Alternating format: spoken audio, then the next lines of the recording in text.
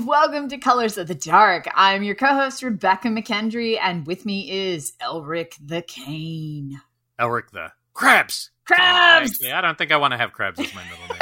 I think that's what happens to when you're, 15 and things go wrong. So no, let's dial that back a bit, but I am excited to talk about Crabs! Yeah, so we're jumping right in here. Actually, before we jump in, how you doing? How was your week? Quick. You went to Phoenix to see my favorite person in the world, Monty. Yeah, I think it's been it's weird because we're recording this, it feels like that happened a couple weeks ago, but yes, I was just at the Phoenix Film Festival, and I got to, especially the sidebar of the Phoenix Film Festival in conjunction with the International Horror and Sci-Fi Film Festival programmed by our good buddy Monty Yazzie. Which is a great festival. I've played there really cool. With shorts, and I've had a feature there before, and we went down. It was just a great festival across the board.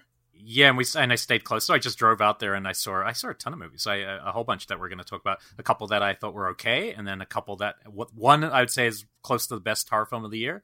And so it's a nice mixture of things. But yeah, they did a great job, and I was only there for 1 weekend, so I'm sure there's some really cool stuff I missed during the week. But yeah, Phoenix, I always like going to Phoenix. I like Phoenix. I've long said, that's one of my potential retirement cities, just because I like the weather, which is crazy because most of the time when I've gone down for the festival that you were at, you roll in and it's 120 degrees. And somehow I'm like, I like this. But I don't you only have 2 years left on the clock, remember? And then your retirement city. Wait, that's it? Am I retiring in 2 years? I thought that, okay, that's not where we're at yet. Okay, I thought there was a new economy and everything. I thought this would be easy. Yeah. I'm cashing out our Patreon and going to retire, right? That's how this works. I work as a professor and a mostly indie director. Neither of those really get you retirement in your 40s. So say I'm probably going to be here for another couple decades, I have to figure. So yeah. Still, I'm sure our listeners will be happy about it. I'm sure. But what were some of the good things that you saw there? Shall we start with your crabs? So Elric's got crabs. Well, let me set it up because I saw it before you. I won't set up the story, but just set up the screen. This is one of those ones where I only went to it for you. I saw it on the schedule, and I was like, I don't need to see a movie called Crabs. Yes, and I was like, but Becca will be mad that I had a chance to see a movie called Crabs and I didn't see the movie. So I at least can go and tell her if it's good or not. So that's what pushed me into the theater. And I will say this was definitely an experience made a lot better by being around a lot of infectious laughter and people who really had a good time. It was a good crowd pleaser of a film. See, I disagree. So Elric had gone in to see Crabs, not knowing that earlier that week I had seen Crabs pop up on some of the film festival schedules, and I had emailed the distributor professing my love for Crabs and how I had long been waiting for a crab horror film and asking if I could get a screening link so I could watch it simultaneous to him watching it at the festival. And my friends at Raven's Banner obliged. And so I was able to watch it simultaneous, which was just awesome. I just assumed you had an in with Radu. Radu doesn't know. That's very interesting. I have no idea where Radu, the character, is from.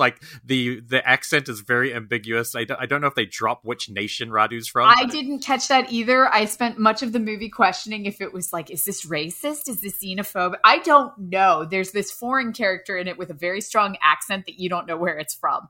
Who's probably much older than the other high school students. Yeah, he's the foreign exchange student who looks to be in his late 30s. He also feels like the guy that in the first pass you watch it, they've written the script and they start shooting, and it feels like he had two scenes in the script and he steals both of them. So suddenly he's in every scene and keeps coming back and more of the script. Because the crowd I started in, people were dying. He's basically Balky from Perfect Season, where it is just this Perfect Strangers. Yeah, Perfect Strangers. Sorry, where it is just this otherworldly creature who just really steals everything within that. He is funny. He was really funny. But the whole setup of Crabs, which I found, you said that it was helped by watching it with a crowd. I watched this basically in my living room by myself because, just couldn't convince my kids to watch Crabs with me. Yeah. And I still had an absolute blast. The whole setup. Also, there's quite a lot of sex at the There is. Actually, I didn't even ask him on this one.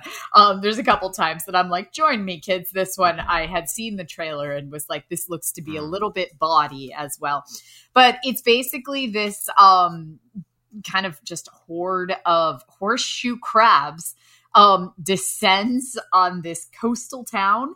And it's on the same time that the teens are all having prom. And from there, it's kind of this group has to get together to fight them. And it goes like full kaiju at parts. Like as soon as you think like killer crabs, like it starts small and it goes for it.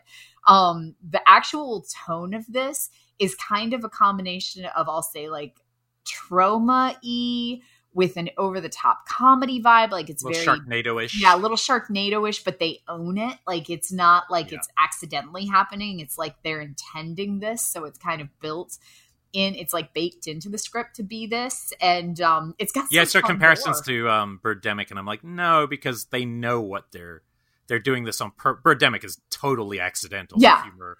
They know this is played for laughs. Like they're playing it for fun, and they are straight up like doing all of these over the top characters and making this sexy character the way that she is. It's all played for fun. And then they have some characters that you can tell they're not playing for fun. Like our lead character is a teen boy in a wheelchair, he's big into robotics, and he is not played for fun. He's like a genuine dynamic character and is likable and fun to follow throughout the whole script. And then he's surrounded by a town of kind of caricatures that are really played almost mocking sci-fi films at the same time as they're kind of embracing it and accepting it. I had no clue what was happening at the end of this film. I have to tell you, and I was really trying. I have no goddamn clue what happened in the third act, but there were giant crabs. So I was just like, cool, we're in. Okay. But I didn't even recognize them as crabs at the start because I was like, wait, they look like stingrays. No, they're horseshoe crabs. Well, they explain halfway through the movie, then they have to do a quick, probably because these are unusual looking crabs. They don't look like the crab that in my mind is just the classic crab. You're clearly not from a coastal region. So yeah, in Virginia, we have horseshoe crabs. They wash up on the beach all the time. Like that's what you're going to find. You'll find crabs occasionally, but the horseshoe crabs are what smell, and they don't get like eaten by birds as much because they're mostly shell. So like literally you will find them all over the damn beaches. But no, once you get in, it's got some genuinely funny part. I got to say, my favorite thing, it's also my favorite thing on SNL. And it usually was when Bill Hader was on SNL. And if Bill Hader was on SNL doing a skit, especially the one where they're like all Californians talking about which freeway to take, there'll be a moment where he'll cut to one of them where you can tell they're about to laugh. And when Radu was doing his thing, the main guy, the sheriff, there was a couple parts where it would cut to a wide and you could tell he's about to lose it. And you could tell it was being improvised because you could tell they had no idea that this guy was going to say these things. And that kind of stuff always makes me laugh. So some of the gore was really fun. It gets the gore was great. That was surprising because kind of coming at it from, it's like a sci-fi or a Sharknado perspective, you kind of expect the gore to be incredibly CG. And it's actually really well done and looks to be very practical for a lot of it. It's the kind of movie that will do certain effects like very CG to the point where it's obviously like a cheesy almost joke and some of the blood things. But when it actually has the gore and like full makeup prosthetic type creatures, then it's going all in. So it's a funny mix. But I had a good time. I have no idea when this one's coming out, but I do think people listening to this will know whether that's their thing or not. Straight up. I had an absolute blast with this. And don't go in expecting it to be the most brilliant thing. Kind of turn off your brain for a while and just enjoy a really fun trip into killer horseshoe crabs. All right, bitch ass. What up, bitch ass? No, is that from a the movie? Next movie. Or that's the next movie. Is bitch ass. Okay. No, I thought. Come on. You're a bitch ass. Why would I do that? I would never do that. Yes. So the next movie is a film called Bitch Ass that I know played at South by, and this is the kind of movie that I was only bummer was I saw it with the wrong crowd. I saw it with old people. It was like the morning session, and I know later in the week it was going to play the night session. And this is a 10 p.m. movie with young people, and it could play off the charts. So this is called Bitch Ass, directed by Bill Posley. And if you look him up, he's done some really funny like comedian sketches and stuff on YouTube. There's one about where he does a gangster rap song about being a server, and it's all about being a server in the world. And it's really, really funny stuff. Anyway, I didn't know much about him before, but so this is a film about a gang initiation that goes wrong. And they all have to break into the house of this. It's an urban horror film. They have to break into this house of a guy who their parents' generation had bullied, and there's all these stories, all these urban legends about who this person is. And so they're going to break in and they're going to take something. But what we start to realize is this person who was bullied when they're young has grown into kind of it's not Candyman, but it's obviously cut from that cloth. And what's weird, it's a very interesting movie. It's basically a love letter. It's gonna, like, for the right people, I feel like this is gonna be a real cult film. So it's shot where it almost feels like a lost storyline from Tales from the Quad Dead Zone. Mhm. Like, it's that lo-fi, it's super lo-fi, and it's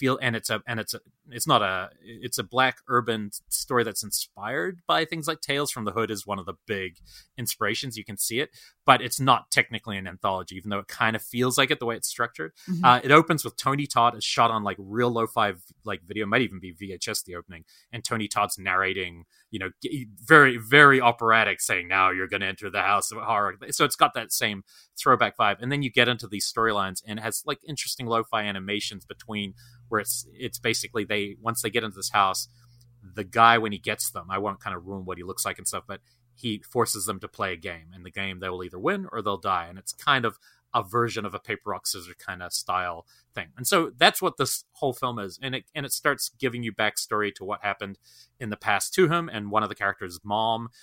But it's made like as a total indie. So it's like bare bones, but there's something about it that is really kind of charming. I think the structure makes it feel a little slow and longer than it is. But again, I didn't see it with the right crowd for this one.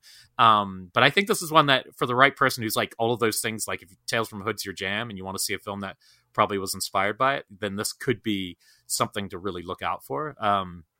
And a great title. I just think the title is fantastic. Bitch Ass is like, who doesn't want to see a movie called Bitch Ass? That's a really good title. Yeah, no, it's really, but it was an interesting film. It's like, it's actually one, weirdly enough, I almost wanted to see it a second time after, because I was like, I need to see it with people who are like getting into it and just get that vibe. So, but yeah, so I thought this was interesting. So Bitch Ass. Excellent.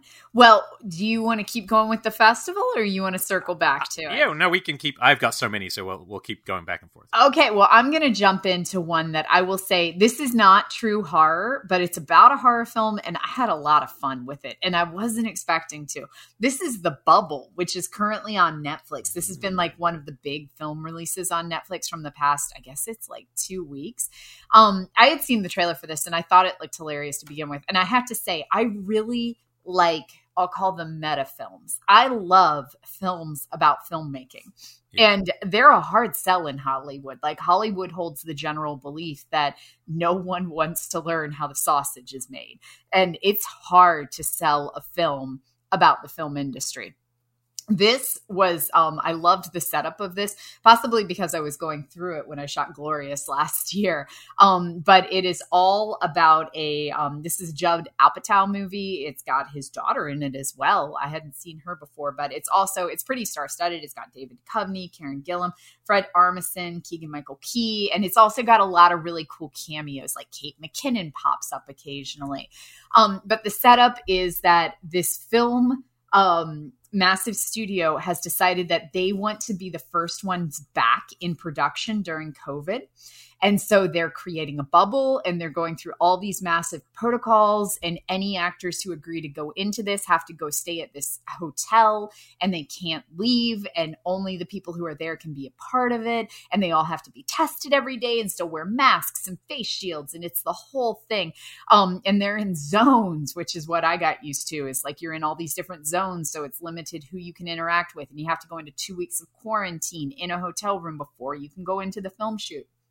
They all go into it, and they are there making a horror film, Cliff Beast Part 6, which is about these giant killer dinosaurs.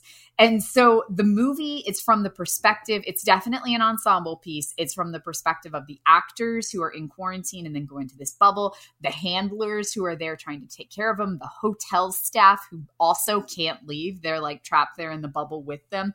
The director, who's played by Fred Armisen, who is like, I love the way that they did his character, because it is very much like he shot a movie on his cell phone while working at Home Depot called Tiles of Love, and won Sundance with it. And so he's now allowed to direct Cliff Beast 6. And it's just all of them. Yeah, it's about right. I was like, okay, accurate. And so it's just this kind of beautiful meta movie about a lot of Hollywood. And I have to say, I think my favorite scene, there was this scene where Fred Armisen's character, he's like going through all this stuff with the actors, where the actors are losing it and they're having problems keeping everybody in the bubble because everybody keeps trying to leave. And he says to one of the producers, like, I don't think this is going to work. I don't think we can finish this. And the producer's like, oh no, you got this. And then you see the producer literally turn and make a phone call and go, I don't think we can finish the movie. And it just keeps going up the chain to the executive producer who's yelling at them like, I don't fucking care, you finished the movie. And it was just this beautiful like lip service scene that is filmmaking. Yeah. So it is not directly a horror movie, but I had fun with this. This is another one where it goes kind of off the rails at the end and I lost track of exactly what was going on in the third act, but it got so bonkers I didn't. Now, really is this about you or is this about these movies? Is there something happening with you in the third acts of movies? I don't know. Both of those, both of them, by the time the third act rolls around, I was like, this got crazy. But yeah, I've seen mixed on the bubble, but I found it fun. I thought it, again, just kind of turn your brain off for a little bit, but I thought it had some interesting stuff to say. What? And having shot in a bubble it's pretty, it's definitely got a good poking fun at going with it. Yeah, this is the perfect segue because I also saw a filmmaking film, and it's woo-wee. It's one of the best things you could see on a screen this year. I don't know how it will play when people watch this thing at home. So Lux Eterna by Gaspar Noé. This is from Yellow Veil. I'm going to put this out. This was at the festival.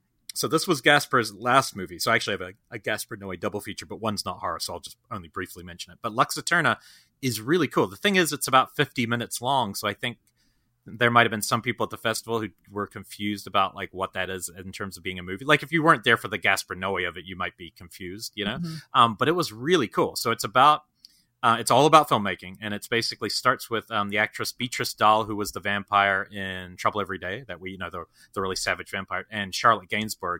And they're on the film set playing themselves, sharing stories about just all the shit they've kind of gone through as actors. And they're talking about like co-stars and like, oh, this one guy who was like rubbing up on my leg and he was trying to get off. Like it's that kind of stuff. And it's really compelling. Like for like 20 minutes, you're just listening to these two actresses trading war stories, and they're very unfussed about it. They're very French compared to like if this was American, it'd be like, that guy should be canceled. Instead, they're just like, whatever, he's a loser. You know, it's really kind of refreshing. And you're really getting into it. And then suddenly you realize, oh no, Beatrice Dahl is going to be the director, and she's making a movie about witches, and Charlotte's showing up to be the actress. And then some guys coming up to Charlotte and being like, hey, I just flew in. I've also got a script. Can you be in my film? And it's just doing all those kind of bullshit Hollywood things, but in this French world. And then behind the scenes, we find that the cinematographer is trying to kind of take over the movie because he doesn't believe in Beatrice Dahl as a director. And behind the scenes, everything's kind of coming apart. So you're kind of feeling this anxiety. It was pretty like all of Gaspar's stuff. It feels like you're having some sort of anxiety attack while it's leading up to them filming the scene. So, and then the whole middle part of this, like for 15 minutes, is kind of, okay, behind the scenes, trying to make a movie, very The Player-ish. And then suddenly they set the scene, and it's like Charlotte Gainsbourg on one stick, two other witches on other sticks, and then color flashes behind them. And then for about 10 minutes, it's just complete aesthetic. And like color flashes, witches burning, filmmaking, like sound. Ooh. And there's a moment, I'm not even kidding, where, and I've heard multiple people after say the same, there's a moment where I go, oh, am I going blind? like it's that much. This isn't like a subtle, oh, it's like Gaspar doing a crazy. No, it's an absolute assault on the senses for a few minutes. And you're looking at an image at one point that keeps going in and out, and, you know, obviously strobe warning and everything. And there is a moment where I actually thought it was my eyes were failing, but then I realized everyone's experiencing this almost hallucination at the end, and then it just cuts to black and is over, and you're like, whoa, is that a movie? What the hell did I just watch? So it's a real experience, but I thought as a film about filmmaking, it was really fascinating. And I get a feeling it's kind of like one of his in-between films that he made between, you know, Climax and the one I'll mention in a sec. But man, it was cool. And I loved it. I definitely noticed a few people wanting, you know, hassling Monty about maybe wanting refunds or was that a real movie? And then other people were in utterly stunned silence for like 2 minutes. No one spoke at all. It was dead quiet when it ended because people just, you don't know what you're getting. So I'm excited for Yellow Veil, but there are some movies where it's like, no, please see this in the theater, because if you're at home and you're watching your TV flashing at you, I don't know if that's that I'd overwhelming. look away. I know if I was doing it at home, because I watched Climax in the theater. I remember sitting next to Brian Collins. And you were there too, yeah. And it was an experience, but I rewatched Climax at home, and it's not the same. Same like Knife Plus Heart. I've watched that in the theater, and then I watched it at home, and it's not quite as hallucinatory. Yeah, that one at least is more story based, but you're right. Like the Gaspar's ones are so visually. It's just such a key part of it. So I would, Yellow Veil's going to put this one out, and I would just, if you're into this kind of stuff, obviously, if you're not, you just avoid it. But if you are, this was a super cool experience. And then last night, just real quick, because it's not horror, but this is a very anticipated film, and it actually has a very strong horror connection, of course. So this one's going to make me cry. You're not alone, and I will actually warn a lot of people off it, only in terms of I'm not sure as a society of humans are strong enough for movies this emotional in a way. But so Vortex is the new Gaspar Noé film. It comes out in May. And it is really a masterpiece. It might be his best movie, but it's the total opposite of everything he's ever made. And I mean, complete opposite. There is no hallucinogenics. There is nothing showy. There are hardly even showy shots. There's one image. This is a very minimalist 2.5 hour portrait of an elderly couple in France. One has got the onset of dementia, and she's really struggling to even know where she is or what she's doing. And her husband, who has a heart condition, but he also has a mistress. I'll tell you the story behind that. It's actually pretty funny. He has a mistress, who's also thinks about as well. And he's a writer. He's trying to write probably on books on cinema. And you're literally watching this couple for a few minutes, and then it split screens. And this is another reason why this movie will probably only work in theaters, because the entire film is split screen. You're watching his story and her story, but often they're coming together in the same frame, but it's always on two distinct screens. I saw this at a screening at USC that you told me about, thankfully. And I'll say one cool thing about it. This was a very challenging movie, and I would have thought if the room was full of young people, I would have thought there'd be so many walkouts, honestly, based on the kind of movie it was.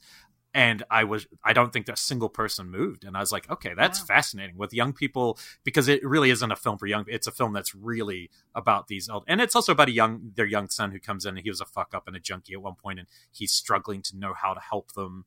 And it's really stressful, but I'm burying the lead, because what's utterly incredible, and I don't just say this as a huge fan of his, but Dario Argento in this film gives a performance that he plays the husband. Yeah, he's the husband. He's on screen every second of this movie.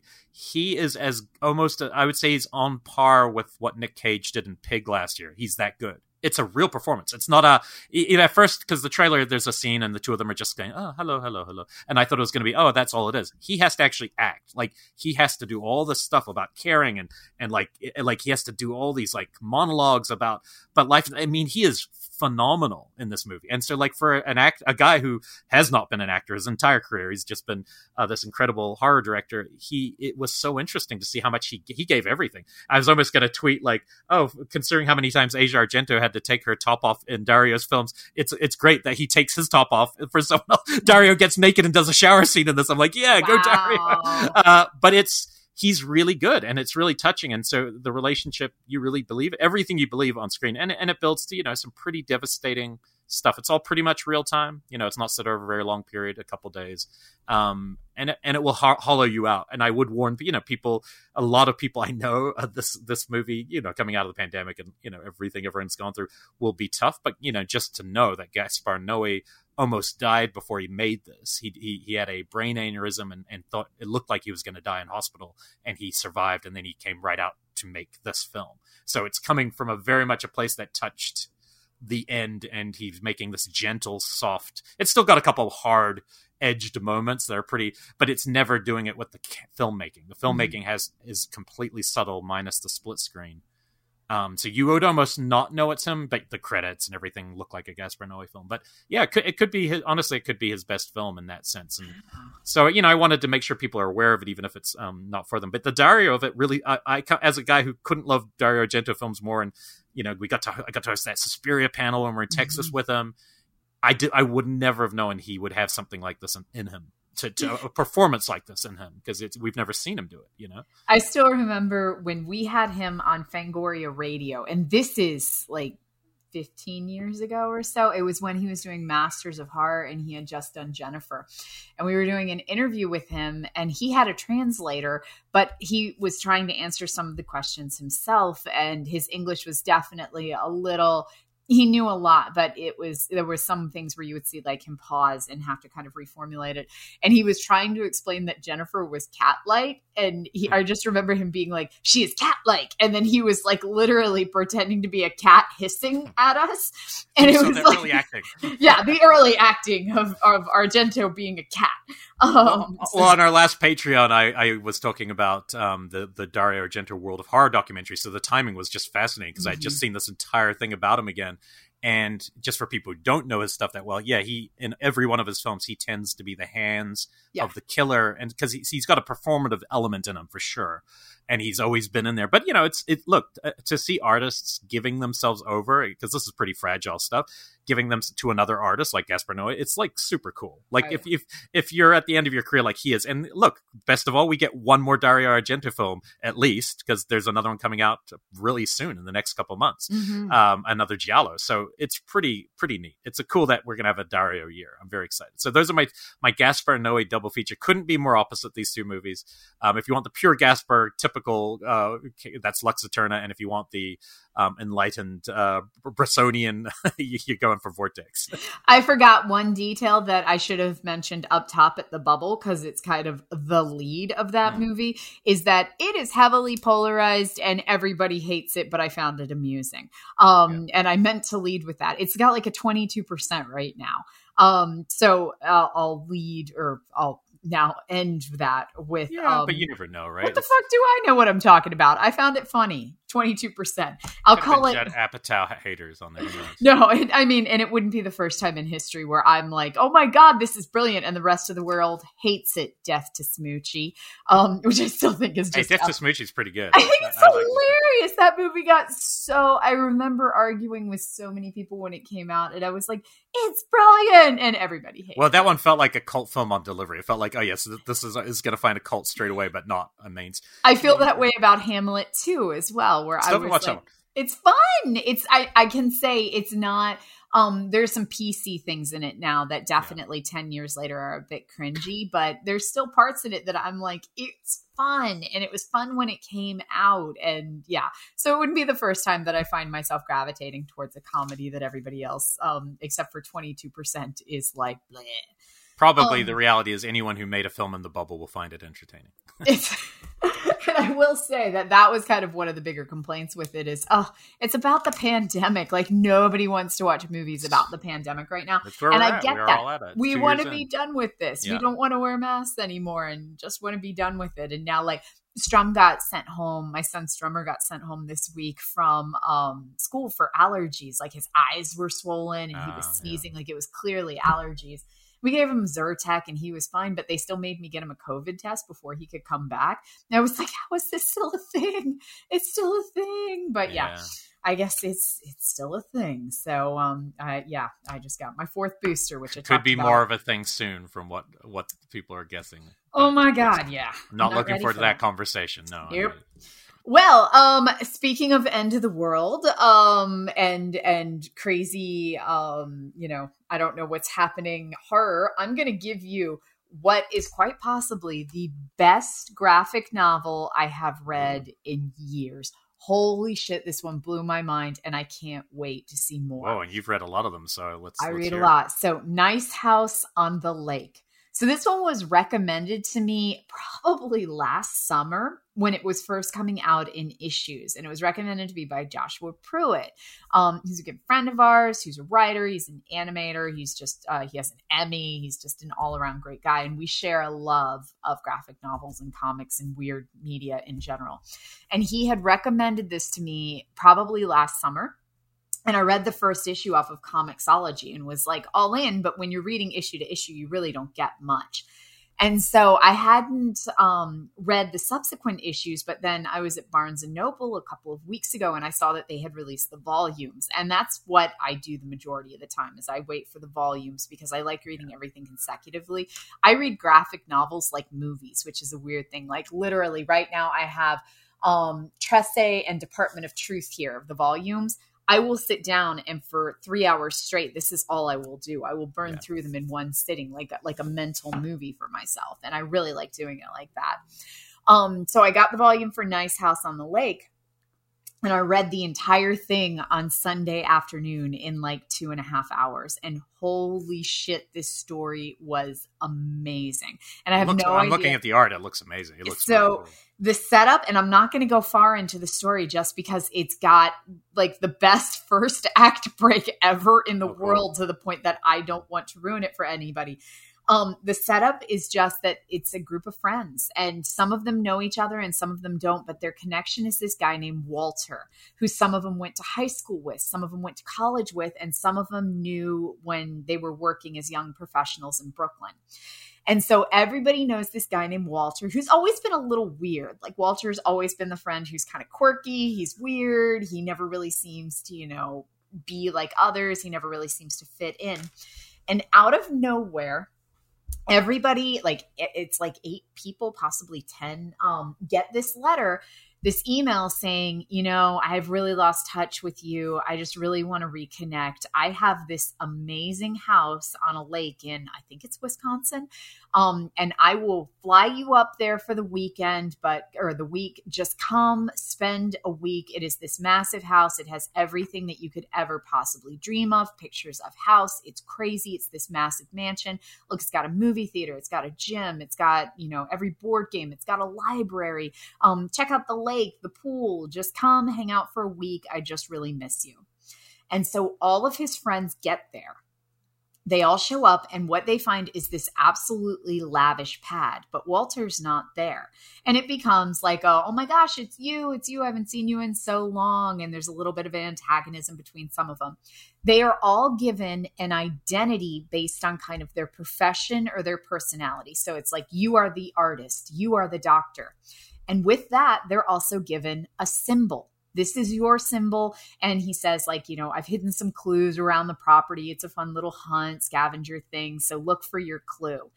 And then Act 1 break. And I'm not going to go past that, because then that's the shittiest setup ever. Because I was just like, and there's 10 people in a house on a lake. But not if you see the cover where she's like surrounded by skeletons, you'd want to read. I don't want to go past that, because holy shit, it was just one of these like, I did not think it was going there. And then it went there, and it was just amazing. Let me ask, because this says Volume 1. I'm on Amazon, and it says Nice House on Lake Volume 1. Is there a second volume yet, or is this... So the way, because this is a serial comic, so it comes out usually in like 16 to 20 some pages. When you get these volumes, what that means is they have taken a lot of the little issues that come out like as weekly comics or bi-weekly comics, and they push them together into one bound. So as far as I know, the comic is still running. Okay, so you've only read the volume. I've only read volume 1. And so it usually takes like, if this came out, I think this came out last summer was when I first heard about it and read the first issue. And just now, like in March was when that volume released. And so usually with most comics, I wait for the volume just because I like to read them consecutively. Yeah. But I have a feeling this is still publishing like week to week. If it isn't, I'm going to cry, because that was a complete story, right? That you got. Not a complete story. It still ends with cliffhanger. Like it's still definitely, it's a complete story, but I mean, it still ends with a lot of places to go. So it better keep going. This is James Tynion, who I have talked about recently because he also wrote Something is Killing the Children, which has been another one of my favorites from this year, which I've now read 3 volumes of There's Something Killing the Children, and it's just absolutely dynamite. He also has done like Batman, Dark Knight, Justice League, all the traditional stuff. But yeah, I always target the weird horror ones. But yeah, Nice House on the Lake, by far one of my favorite things that I have read in the last year. So, I might buy it. I might really just good. Push the button. You've kind of convinced me. It looks cool. Really good. All right. It's only $17 on Amazon. There you go.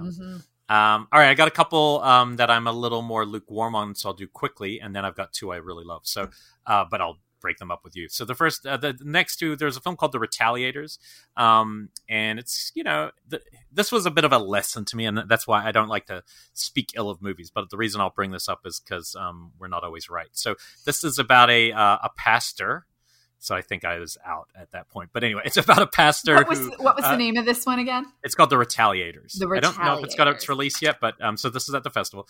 And this pastor has a young daughter, and something terrible happens to her on her way home. And this thug guy, does something bad to her. And he goes into a dark place, and he meets this cop, played by Mark Minchada, who I think is one of the coolest actors around. And he kind of, every time he's on screen, it's like, ooh, this movie just goes up a notch. He's the guy from, what was that cool? The Outsider. Remember that cool Stephen King series, The Outsider? He was the sniper. So good. Yeah, he was the bad guy, and most of that. He was like the sniper cop at the end who was, possessed and stuff. And he's a really good actor. He plays this cop who kind of comes to him and says, look, you're not a violent man, but you've lost everything. I lost everything once, and I've done something about it. If I could get you in a room with 15 minutes with the person who did this, what would you do? And it kind of, I don't want to tell people too much, but he's got this almost Saw-like thing going on in a campground in the middle of nowhere, where he has captured all these people over the years, and they're becoming kind of people under the stairs-esque, all these criminals that he's collected over the time. That's like the first act and a half, and then in the last act it goes like crazy Evil Dead, like full-on Evil Dead. It's a movie that, as I was watching, it has cameos all the way through by recent new metal type of bands, like Five Fingers Death Punch. Tommy Lee's in there at some point as a bartender. It's and then I found out afterwards it was funded by somebody who manages all these bands, and so that's clearly part of it. So I am not the target demographic for how this film is put together like that, because I could care less about any of the bands. I was like, I don't care. It's not Lou Reed. I don't care. That's not Leonard Cohen. I don't care. Anyway, so my music snobbery was getting in the way of that part, but it has like interesting scenes. But other Leonard Cohen. Yeah, I know. Like, he's dead, sadly. Anyway, and there's a lot of it. He was in Miami Vice once as a bad guy. That was cool. go 80s. Your catalyst for music is Leonard Cohen. Cue the Jan Hammer score of Miami Vice. Everyone loves that Jan Hammer. Anyway, this it has some peaks and valleys. There's some stuff I really just was like, this isn't for me. The last act has some incredible gore gags, I've got to say, like, because it goes full kind of Evil Dead, and it's definitely referencing that, and it is pretty wild and fun in that way. I was sitting there going, okay, this is probably my least favorite film of this festival, but here's the thing. The reason I'm bringing that up, because I don't like shitting on movies. People in the crowd, who I would say are not your typical horror crowd, most of them, I think they're the kind of people who go to a film festival and go, oh, this happened to be a horror film. They were fucking going kind of apeshit over this, and they were laughing, and they were yelling at the screen and responding. And so I only wanted to bring that up because, like, we don't always know. And that doesn't mean I'm wrong, because I'll never come around to this movie. I do not like this movie. But the fact is, people did. And I was surrounded by them. And I mean, they liked it more than probably anything I saw at the fest, the people around me. So it was a lesson that sometimes I think we need, because we watch things in our bubbles and we go, well, this might not be my bag, but it was cool to realize, but it is definitely someone's bag, because the majority of them were there. So that's why I want to bring up, in other words, people listening to the show, there probably is a lot of people who really have a lot of fun with Retaliators. I had two directors, and I couldn't help but feel every 15, 20 minutes felt like a different movie in a way, like style-wise. And I think they had a lot of, things during the pandemic and reshoots. And so, that might be warranted. So I don't want to be too cruel. But yeah, so I think some people really dig this. And if those bands are your bag, then it could be the reason alone to see it. But yeah, no Leonard Cohen. That's my official review. No Leonard Cohen. Well, on the kind of to each his own on movies, I'm going to take it to my rewatch of the week, which was an absolute joy. I had a blast with this. So I started talking with one of my students earlier this week about historical horror films. And this came out of us talking about the new one that you and I talked about a couple of shows back, The Cursed. The idea of like these big budget horror films that are set back historical time periods, like Middle Ages or 1800s or whenever. They cost a fortune, and so we don't see a lot of them. And all of a sudden we were like, when were they a thing? Were they ever a thing? And the only one that I could think about was Nicolas Cage's Season of the Witch. I still have never watched that one. I'm going to be very interested to hear this, because I love Nick. So Nick Cage Season of the Witch. So I'll say that my first thing is I remembered this being eons ago. I was like, oh yeah, that came out like 25 years ago. I wonder how it holds up. It was 2011. Yeah. So that's eons after the pandemic. It's like 2 years of pandemic. I've like seen 20. shit since then. So I guess I have no concept of time. But fine. So 10 years ago, season of The Witch. I would have probably been about to move to LA when I saw this, now that I'm thinking about it. What year? 2011. Oh, I was here for 1 year, yeah. I would have been in Richmond doing my first year of my PhD program. And I have no recollection of seeing it the first time, though I know I did. I have no clue where I saw it. And I know that at the time when I first saw it, I kind of gave it a meh response. Like, I was working at Fango at the time, so I'm sure that if I'd loved it, I would have written about it. And I didn't. I just kind of gave it a meh. I rewatched this and it was so fun. Like, I don't even know what I was thinking. I needed those 10 years between, because I had an absolute blast with this. It was way more fun than this movie had any right to be honest. Because as I describe it to you, it is going to sound like a hot mess. So the setup is Nick Cage and Ron Perlman are German Teutonic Knights, which is basically like their version of like Templar Crusaders. Mm-hmm. And they are going from town to town saying, do you like God? And if anybody says no, they just smite them and kill them. And so it opens with them going battle to battle as Ron Perlman and Nick Cage basically play buddy cop. It's very much like, I'm going to kill 9 people. Okay, but you're buying the beers tonight. And it's just this very much this like buddy cop tonality between the two of them as they are battling their way through town. And it reaches a point where Nick Cage realizes that most of whom they are killing as like infidels are women and children. And he has this moment of, I don't want to do this anymore. And he literally stands up and is like, I don't like us killing kids and women. This sucks. This isn't Christian. Peace. I am out of here. I quit. And they're all like, you can't just walk away from the Teutonic Knight Order. You know, it's against the law. And Ron Perlman's like, fuck y'all, I'm joining him. And they walk off. And so they have completely left their post. And then they are walking through the woods a bit, and they happen upon this town that is completely plague-ridden. And immediately somebody recognizes their swords and is like, oh shit, y'all are the deserter Teutonic Knights we heard about, and they get arrested. And so now they're sitting in jail, surrounded by all these people ridden by plague. And the priest of the town, who is played by Christopher Lee, who is also plague-ridden, brings them in and says, yo, deserter dudes, here's the deal. I could leave you to rot in prison and definitely get the plague, or we've got this witch, and we need you to take her across this mountain range to this monastery where she's going to be tried for crimes of witchcraft, because we totally think she gave us plague. And so you take her across the mountain range to this monastery, and we'll let you go free afterwards. And they're saying, yup, we'll do it, but only if she gets a fair trial. And so they both think that she's like some innocent girl who is not a witch. And thus, that is like our first act break. And we proceed to take the witch across the mountain range. Now, he is given a ragtag group of people to go with him, including there is another priest from the town, an altar boy who secretly wants to be a knight, a criminal who is the only way who knows safe passage through the forest and through the mountain range, and then another knight from the town who is supposed to protect them. And this whole group of mercenaries basically go to take this witch who is in this cage. They're hauling her, literally like pulling her to this monastery where she is going to receive a trial for her crime. And then weird shit happens along the way, and it gets completely bonkers. As I wrote on Twitter, this entire movie was a trip, but it is so worth it to see Ron Perlman headbutt a demon twice. It's everything I wanted in a movie. It's a buddy cop film. It's total action. It is ass kicking. There's demons, there's witches, there's wolves, there's shit tons of plague. And I don't mean like I have slight boils. I mean like half of Christopher Lee's face is like this massive bulbous leaky black thing. It's fucking bonkers. So, well, you buried the lead. The best thing about it. 95 minutes. 95 minutes. Short ass movies. Short ass movies. So yeah, 95 minutes. I was in, I was Dominic out. Sena. So he directed Gone in 60 Seconds and that one Whiteout that you told me about that you And liked. California. Oh, in California. Okay, yeah. So yeah, all right, I'm in. I want to see this movie now. This is like his last one.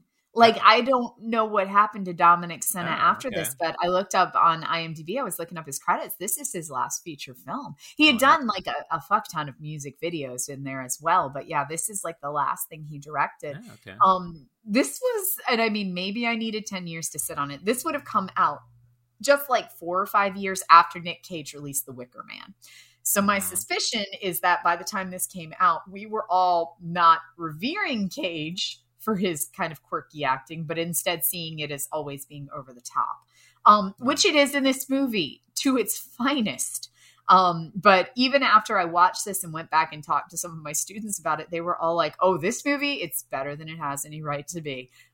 It is just a fun movie. So I recommend highly Season of the Witch from 2011. It cost me $3.99 on Amazon.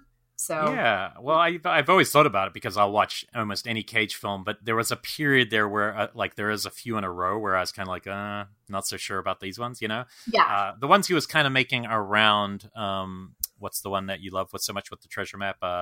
National Treasure, which is no, I've grown to really like those two as well. Okay. But the ones he was making in that period, I was just less interested for whatever reason, and Ghost Rider and all that. So, but yes, he is a national treasure himself. So that's okay. So yeah, this was a blast. And maybe I needed 10 years to forget what I saw the first time to go back in and go, yes, kick that demon's ass. Well, sometimes also those movies that at the time, you know, we kind of rolled our eyes, but they don't make movies on a big level that are fun and crazy like this. So I think we will start to miss a lot of mid-range movies like that, you know? Yeah, this one, like, it was basically like no fucks given. Like the dialogue, highly anachronistic. Like it did not care in the slightest about being from late Middle Ages. Everybody, like, it was just basically, you know, as like I said, an 80s buddy cop film, but they're fighting demons in the plague-ridden late Middle Ages. And so, yeah, it's something that I think would be a hard sell to get made now. We're definitely not making anything like this, but I miss these movies.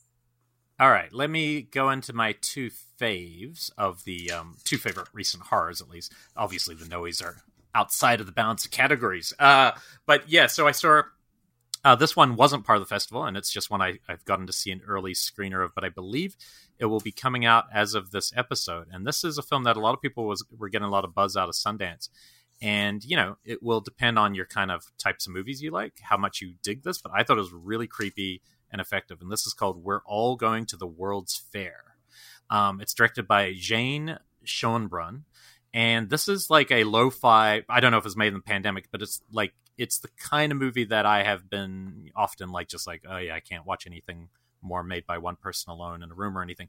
But this one really transcends that because it's just, whenever it was made, it has something that slowly pulls you in. Maybe kind of like what are the ones that you like where people are on the Zoom the whole time? Not like Host? Not Host, but like the other ones you like that were like more Blumhousey where... Unfriended. Like those kind of movies. Okay, I like both of them. I like they're fun. So this is made as an indie. So it's a young girl who lives in an attic apartment. She's probably like 19 or something, played by Anna Cobb in her first role, and I think it's a really interesting performance. She is really into horror and dark things, and there's this online role-playing game / is it real, is it not kind of, I don't want to say hoax, but you know, something that some people believe might be real, and people will post videos on YouTube with the reaction to this. It's almost like a dare, and we don't really know what she's doing at the start. She's just looking right at us, and she's talking obviously to a video, and she's like, you have to say it's the video, and this thing is called the World's Fair, and if you want to go to the World's Fair, you like cut your finger, and then you make a video of yourself saying these words, and then you post your video, and people are having weird reactions, and so everyone's watching everyone else's videos over the coming weeks to see if anything happens. And the idea is that you might transform, something will happen to you, and it's much more about the lo-fi, handmade, lingering camera. Like, is something gonna happen or is nothing gonna happen? And it's not a movie with big crazy shocks or big crazy, but you get so like pulled into just watching. It's pretty short, it's probably like 80 minutes or something. You get so pulled into just watching what she's doing and her updates and wondering, is something crazy going to happen? And then on the other part of the story is a guy reaches out to her who's watching her videos, and he's like warning her, like, oh, something really bad's going to happen to you. And then we start learning he's like more of a middle-aged man, and is he like grooming her, or is he like just somebody did he lose somebody like his own kid this way? You can't tell, but it's so a lot of it's dealing in ambiguity. So I don't want to say too much more because this is kind of the meat of the film. It's not some big Hollywood thing. This is like handmade. But by the end of it, you're really a little unnerved, and you don't know, because a lot of it you're just watching these videos. You're watching her post these videos. There's one part that I think is particularly creepy, and this is an interesting category where I'm Mr. Big Screen. This is like there's always a couple movies a year, Host being one of them, that is better to watch on your computer alone than watch in a movie theater. You know what I mean? Like it's creepier to watch this film by yourself in the dark on your computer, not even your TV. I think it's just that kind of movie personally. And the same way I thought Host worked really well like that. So yeah, I really want to make sure this gets on people's radars. I think it's a really interesting film. So we're all going to the World's Fair. I love my internet legends. So that I love the game thing's really cool. interesting. Yeah, this thing about the World's Fair, and you start looking at videos of actual World's Fair, and it's obviously they're building a mythos without going too much into it. It's the kind of movie that I could imagine afterwards people probably are going to look up to go, wait, was that a real thing or not? You know? Yeah, that was immediately my. And I didn't look yet, so I just wrote it down because I immediately was like, I want to look up the legend behind that one because there's always cool lore that I like reading. So so I definitely recommend this. If that sounds like your thing, obviously this won't be for everyone, but that to me is like, that's where a lot of great stuff is. So that one I thought was really interesting, and my last of my main ones was my favorite thing that I saw at the Phoenix Film Festival, and I'd say it's my one or two now. Number one, I think X was going to stay at the top spot all year, is my guess. But this film's called another one I missed at Sundance, and I just wasn't interested when I saw the teaser for it at Sundance, and it was totally bowled over by it. It's called Piggy, from Spain, and it's directed by Carlota Pereda. And this is a film. I mean, it's one of those films where really, if I mix two movies together, it's exactly this movie, but it's a little bit better. It's Catherine Breillat's Fat Girl, which is a very powerful film. That's a tough one to get through. Yeah, it's that mixed with High Tension. Oh, and okay. If you merge these two things, but what's cool about it is it's less cynical than both of them, and the ending really surprised me and had a lot of heart, where both those films are about ideas more than they are about emotion. Like, they're both really powerful movies. They're both really fun. So this movie, basically, there's this overweight teen girl. She's probably about 16. She's always teased by her friends. And it's really, she works at a meat, she works for her dad, who's a butcher. And so of course the title Piggy is like obviously what this is all about. And it can be hard to watch at times because it's very cruel. And these girls are very cruel to her. And you're just watching this and you're just like, oh, come on. Like, how much bullying can I watch in a movie? Just the same way when you watch a Stephen King, you can only watch so much before you want to turn against it. And Summers come along, and one of these bullies used to be a friend of hers. And this girl's just joined the popular clique, and she feels a little bad that she's not. She's kind of stuck. You kind of feel for her, for that character too. But she's going along with these bullies, and what you find is it's this day where the girl decides to leave home, and she's got overbearing parents, and she decides to go to the local kind of pool hole. It's this like pool lake. It's somewhere between a pool and lake. And she's going when no one's going to be around to watch her. And of course they start bullying her. But when she gets there's this guy, and it's such a great shot. It's like the first time you meet, he's swimming, he's in the pool, but the light, the sun is directly behind him. So he just has this enigmatic dark, you can't tell what he looks like or who he is, but it's very sexual instantly. And she looks at him like, oh, and she gets in the pool anyway and starts swimming. And the girls don't really notice him. He comes out, and we realize he is a local serial killer or something. He has been killing people and burying their bodies in this neighborhood. You don't really, he's kind of like the High Tension guy, where he's just really fucking people up. And he goes, when he sees what these girls do to her, he basically does stuff to them, and she witnesses it, and they have a moment where they exchange looks, and it's like, if you don't tell on me, then we'll be okay. And then the story starts shifting to, he might be obsessed with her and in love with her, and she has to decide, is she gonna, just because she's not ever had anyone look at her, is she willing to get rid of all her moral compass to be with someone just because he's interested, or will her true self weigh? It's honestly, the battle there in the last 40 minutes of this movie is one of the richest things I've seen this year, just story wise, and it has a fucking great ending. And it's as exciting as High Tension. Has moments of real gore, horror, intensity. Really great movie. Totally floored me. Of course, I found out afterwards that this was the pick of Sundance. Everyone who went to Sundance said this was the horror film. and it was the one I missed at the time. So yeah, highest recommend. I don't think it's going to come till later in the year, but just everyone should put this one on their to see list. And her performance, her name's Laura Gallant, is just so good, because she has to go from like creating a stereotype to something with real kind of power, and it's a cool movie. That sounds so intense. Highest rec from me. Yeah. Okay. Well, we are excited about our interview tonight because these are two guests. One we've had on prior iterations of the show, and the other we've been trying to get on for years. So let's go ahead and take it to our interview.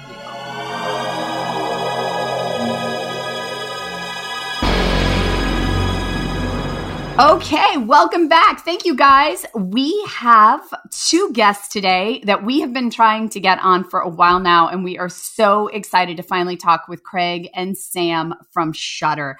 Thank you guys so much for joining us. Let me start with having you introduce yourself and give us your formal title within the company. Sure. Sam, why don't you go ahead? Sure. I'm Sam Zimmerman, and I am the VP of Programming at Shudder. Cool. And I am Craig Engler, the GM of Shudder. Oh my gosh. Welcome, guys. So we're going to kick back to the original origin story. I'm going to get to your guys' origin story, but I'd love to start with Shudder's, just because I was trying to think about my own memory going back to Shudder's formation. And it's literally I remember you guys being at some conventions, giving away free stuff. And then it's I blinked and you owned horror. You had this kind of amazing footprint and became kind of the purveyors of horror, all the good stuff headed there. And so I would love to kind of hear where the idea came from and the growth in between. By the way, the very first convention I saw you guys at, you gave me a free pair of socks for signing up. I still have those socks. They're the best socks I own. They're amazing. Those socks have a long history. Sam was here from the beginning. Why don't you start, Sam? Sure. To the best of my recollection, Shudder really kicked off and launched in 2015 in earnest. Mm-hmm. My journey with Shudder started in 2014 when it was still in development. And the concept was that AMC Networks was looking ahead to the future and understanding that streaming services were the way, were really how we were going to watch and love and, take in the things we love. And AMC has a long history of a genre, especially with something like the Walking Dead universe, and understood that, the horror audience and people who love horror are extremely loyal and extremely excited about it. If I never worked for Shudder, I would certainly subscribe to it. And so when I came in 2014, it was really as a programming consultant. It was the idea of, if something like this existed with the lens of being curatorial and caring about the genre and representing the spectrum of the genre with the filter being taste and quality and context, what would that look like? What would that feel like? And, there are things reflected on the service now that were nuggets of ideas back then, what titles we would want, what a collection would feel like, genres would be more traditional, collections would be more thematic and eventful and seasonal. And then in 2015, Shudder launched in proper, and I came on full-time as the curator. And really at that time, we were library-based. We had a lot of really wonderful films. You would think of the Mario Bava classics and the Jean Rollin films. I'm looking at Elric's poster. He has a Night Tide poster. I have that same Night Tide poster. Hey. We had Night Tide on Shudder. At that time, we still do. I love that movie. And quickly we realized the ambition would extend into distribution and exclusives and originals. And that kicked off in late 2016 with some films like Sadako versus Kayako and Shrew's Nest, The Incredible Shrew's Nest, or Matty Doe's Dearest Sister. Mm-hmm. And we slowly but surely built that ambition. And then in, if I'm recalling correctly, 2017 is when Craig came on as GM. Pretty close. Early 2018. So I had heard of Shudder, was not a subscriber, and I had been at Sci-Fi Channel and Chiller TV for a long time before I left and had my own series on Sci-Fi Channel and Netflix. And then a headhunter reached out and said, there's this opportunity at AMC Networks. And actually, at first, I was very skeptical because I had been a digital executive in linear TV, mm-hmm. I got approached for a lot of SVOD jobs, and none of them, I would always call them 2-year jobs because They would come, they would start it up, they'd realize, oh my God, this is so hard, we're never going to do this. They'd shut it down. And so at first I didn't actually even want to take the interview because I was working in TV and whatnot. But then I decided, well, Shudder has this great reputation and they're really cool. Couldn't hurt to meet them. And at the time, there was a guy named Paul Rarig who had been integral in starting Shudder, and I met with him. And something he said really resonated with me. He said, we don't program horror films, we program Shudder films. And I thought, oh, okay, they get it. They understand what they're doing here. And then I sort of said, well, what do you need in a GM? What are you looking for? And they were really starting to get into original content. They wanted to get into original series. Weren't kind of sure where they wanted to go. They were also experimenting with things that were outside of horror, like Asian action films. Mm-hmm. And I had a long sort of history in the genre. I had started at Sci-Fi Channel back in the late 90s, if you can imagine. And then also at Chiller TV, when Chiller TV was sort of in its formative stages. And I said, one of the things I learned is that you don't have to go around the genre. The genre is big enough to be a huge player as long as you understand the genre, right? And, you all know this, but, one of the things I like to tell people is horror is so much broader than people realize. I always say Silence of the Lambs is a horror movie, Jaws is a horror movie, Alien is a horror movie, and Friday the 13th is a horror movie. And also, there's so many permutations of horror. We always say, how many people might subscribe to Shudder, how many people bought a Stephen King book, right? Stephen King isn't just one of the best-selling horror authors of all time. He's one of the best-selling authors of all time. So there's this huge interest in horror. And I said, so let's not do any of this non-horror stuff. Let's focus on being the best horror service we can be, but also being as expansive within the genre as we can. Sam once did this great thing where we did this sort of ABCs of horror, and there's, a subgenre of horror for every letter in the alphabet. And we probably could have done 3 times that many, right? So that's how big horror was. At the same time, they weren't kind of sure what original programming to go for. And, I said, well, we need something sort of big, but easily produced. And we came up with this, what we called our hit list of horror properties that we would love to do something with, right? And one of those was Creepshow. And we were lucky enough to be able to get Creepshow. And that was our first big original scripted series and was a big hit out of the gate. We also noticed that there was a lot of interest in documentary and unscripted around horror. I would always talk to Sam about Crystal Lake Memories, which is, this 6-hour documentary on Friday the 13th. And people still they watched all of it and they loved it and they wanted more. So then we also added things like Horror Noir, the original documentary, Cursed Films, which is coming into its 2nd season. And then at the same time, we expanded our original movie lineup. So we wanted to increasingly, we felt like we couldn't find the things that we were looking for in the market because, you're very market dependent when you're just buying films. So we started to do original films. And you've sort of seen the fruits of that labor finally hit after years of development. I think VHS 94 was the first. Well, Host was really the first big one. I think that, and Sam, correct me if I'm wrong on that, but Host was first, we saw that and, helped that one from the ground up. Then VHS 94, both were big hits for us, and now we have a whole bunch coming later this year. Yeah, Host was really it. Host was the thing that helped us realize the ambition of coming in from the ground up on a film. I think, we had been, setting the table, and then that opportunity presented itself, and we couldn't find a reason to say no. And then it really said, we could look at that and go, okay, that's how we do it. And then apply that to all the other films we've now gotten off the ground, both that have been released like VHS 94 and Night's End just last week into the rest of the year and beyond. There's a lot coming that I think we're over the moon about. I would love to. Sorry. I would love to hear you talk a little bit about kind of the kind of pre-production side, even into like how you guys were formulating Host, because that is such a risky venture. Like, not only is it your first production, but it's shot on Zoom, and at a time when we were all looking at Zoom constantly, and it feels like, it feels like something else. It's not even like, normal feature length. Like, there's a lot, it's not known actors or actresses. Like, there's a lot of kind of risky things that you were putting into it, but somehow it really works. Like, what was more of the development process like for that one?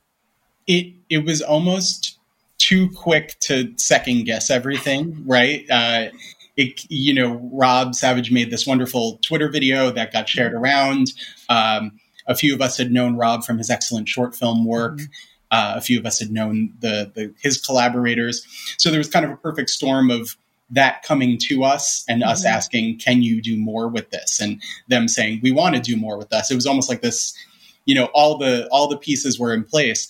And we really just had to trust that their talent, which we did. I had known Rob's work. I had known the way he operates and the goals he sets for himself.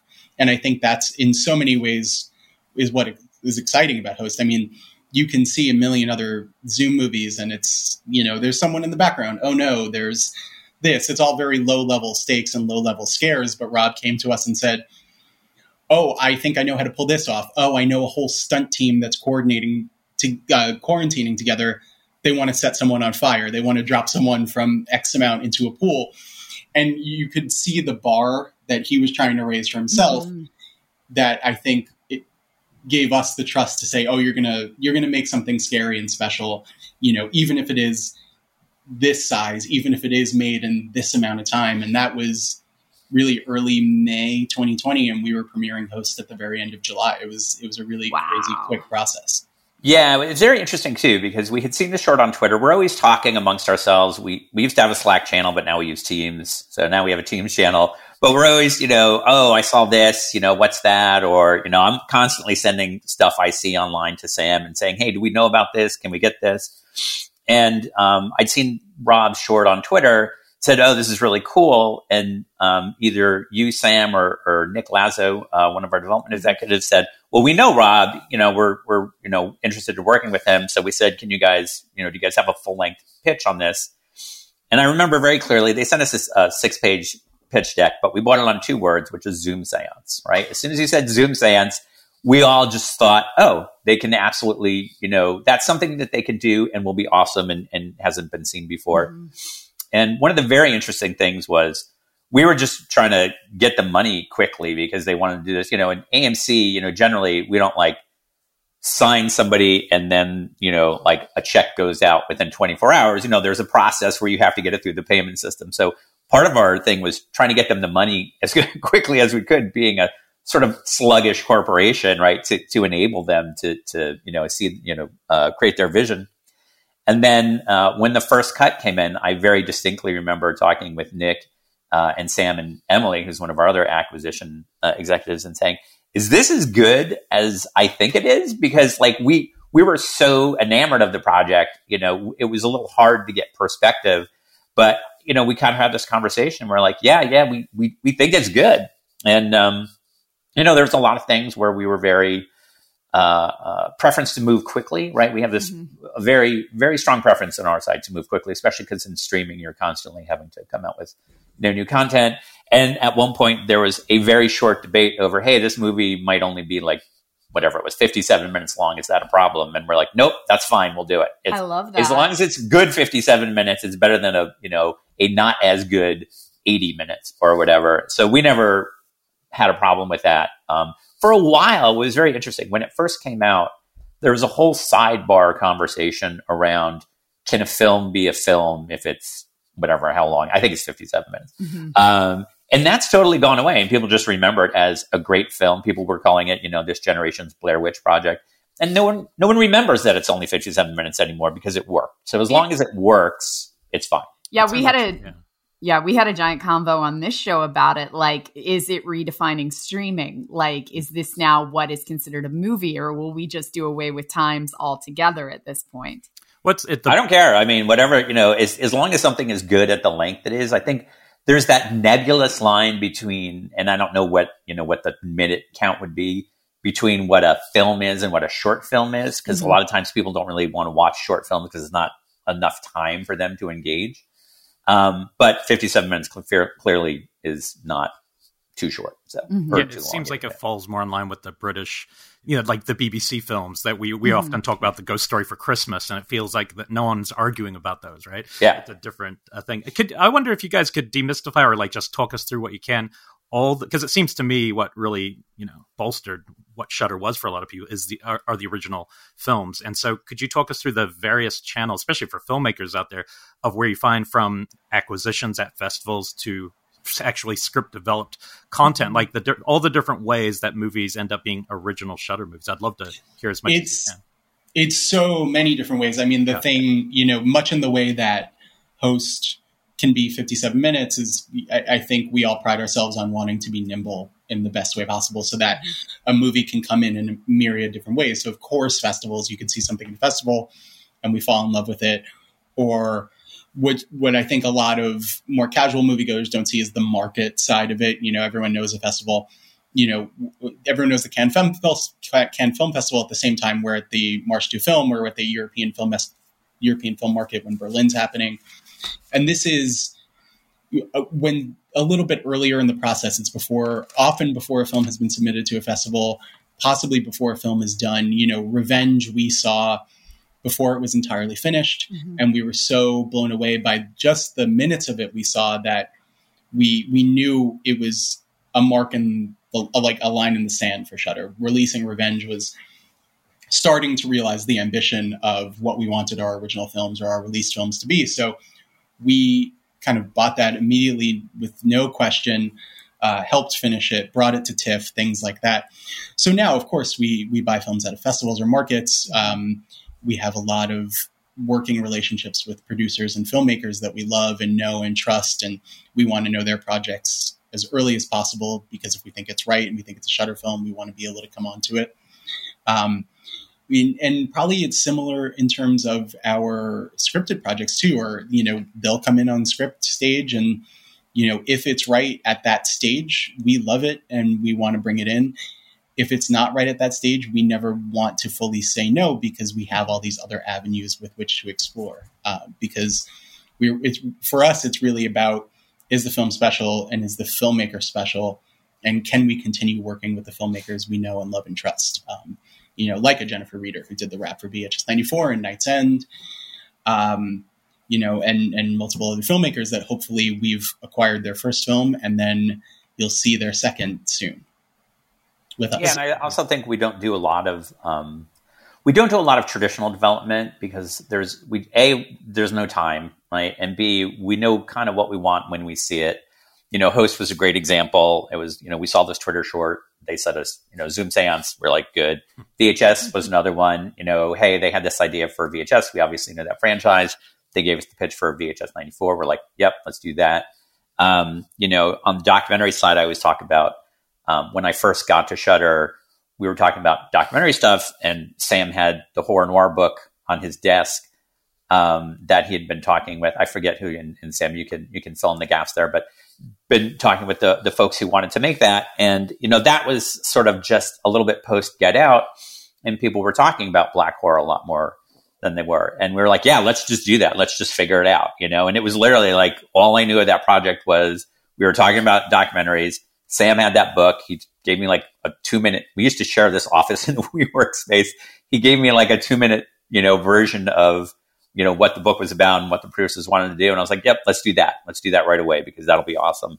And luckily that turned out. We actually didn't do that thinking it would drive subscriptions or even necessarily be one of the most watched films on Shudder, just because documentaries have a little bit of a lower, audience ceiling than, traditional film. But it actually ended up at the time, I think it was our 6th biggest film of all time and drove not only a ton of acquisition, but a ton of conversation around the genre, which we love. We love to talk about the genre and hope to be in some form or fashion facilitating the evolution of the genre one way or the other. And Sam, I don't know if you want to talk more about Horror Noir or not. Just that it was a joy to help make happen. I mean, Ashley Blackwell, who started Graveyard Shift Sisters that we all know and love. She's a great writer.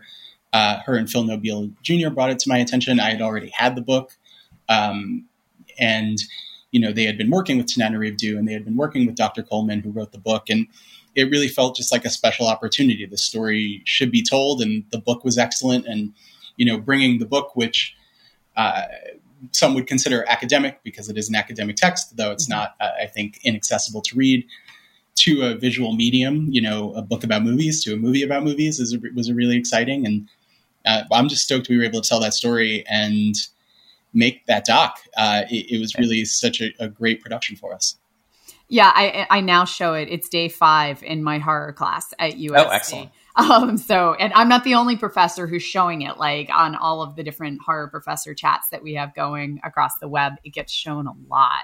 I love the fact that there are horror professor chats going on. That actually makes me happy. There's like a dozen of us, so most of us kind of know each other or end up together at academic conventions, which are a whole additional thing. So yeah, but it gets shown a lot. So it has really become kind of a beautiful academic tome that people are using. Yeah, we also get a lot of academic requests for our film La Llorona from about a year or two ago. Yeah. And I just love, like, it makes sense. Becca, you and I mean, you much further along than me. You're a full on doctor, but I did I graduated with a cinema studies degree, and I come from the world of reading Fango as a kid and watching the goriest shit possible to also going to school for it, and so releasing something that then professors want to show also kind of makes my heart sing.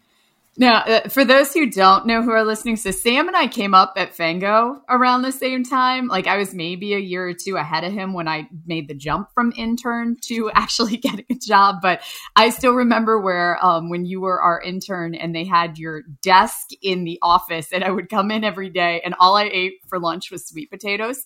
And you always used to be like, you find these massive sweet potatoes. And it was like literally all I ate. But those were good times in the Fango office. The biggest sweet potatoes imaginable, just in the microwave for 15 minutes at a time. And it was my whole lunch at the time because that was just my thing. I was on like a sweet potato diet. But. Thanks, Sam. So I'm also the only person to be on all iterations of our shows. It's true. Like we've been on 8 years on air, 3 different shows. I think you're the guy. I got it's 9 now, Elric. I'm sorry to age you, but I'm just going to remind you, I was like stupid pregnant for our probably first 6 episodes of Killer POV, and she just turned 9 last weekend. So it's at least 9 years that we've been doing this, if not more. That's pretty crazy. I know. It's wild.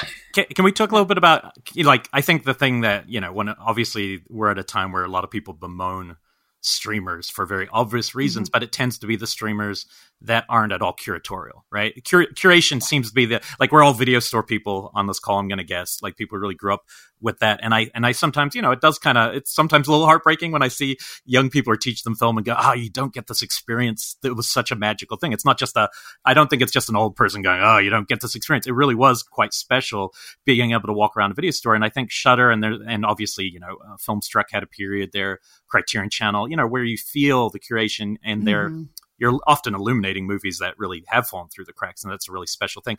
So I'm interested a little bit about, curatorial decisions, but also the balance between curation of those kind of films, like The Eyes of Fire, right? Like the cool stuff that you guys put out, The Devils, which is just, was a bonkers moment for a lot of people. But with the originals, like, what is the pressure for being streamers for how much original content per month, whatever you can demystify on that, I'm curious how that works. I'm going to let Sam tackle the curatorial thing because he's the one. I could just talk a little bit about the streaming thing. We do an original movie, basically an original or exclusive every week. Mm-hmm. And one of the things that we found is there's a big appetite. Shudder's a little different because we are movie first and series second, whereas most other streamers are series first and movie second, right? So that's one thing. But and why is that? Can I jump in and just ask why that is? Like, what that decision comes from? It's a couple things, but ultimately kind of one of the things that it boils down to is horror is very difficult to sustain in an episodic series that runs for multiple seasons. The Walking Dead being the biggest major exception. But even if you go to, another horror series like American Horror Story, they reinvent themselves every season, right? So they can go on. But it's very hard to sustain the same people in some form of peril for, and sort of horror focused peril as opposed to superhero peril, right? You can just manufacture endless bad guys. So when you kind of look at the TV landscape, the amount of horror series that are being made that are good, that people, really, it's not nearly as much as anything else, right? There's a reason procedurals dominate TV, right?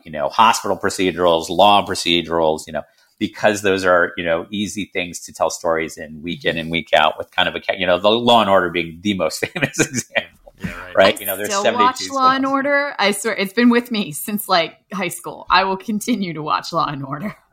So, but could you do like a Mad Men version that's horror, something like Mad Men that's horror, very, very hard to do. Oh my God. Now I want to see Roger Corman's Mad Men, like all about the birth of that world. Come on. But also, there's also a lot of horror movies that are available at a relatively inexpensive price, right? It's very hard to do, let's say, big budget science fiction movies are going to go for tens, if not hundreds of millions of dollars. But that are also creative and inventive and continue to, have a lot of explorations about every corner of the genre, right? Sam and I always talk about fun name, like Nunsploitation is a whole segment of horror films. Jam. That you could go on, right? So, you can go from a nun movie, to J-horror, to traditional slasher, to, a thriller, all that stuff. But Sam, you can talk more about, the curatorial nature and intent.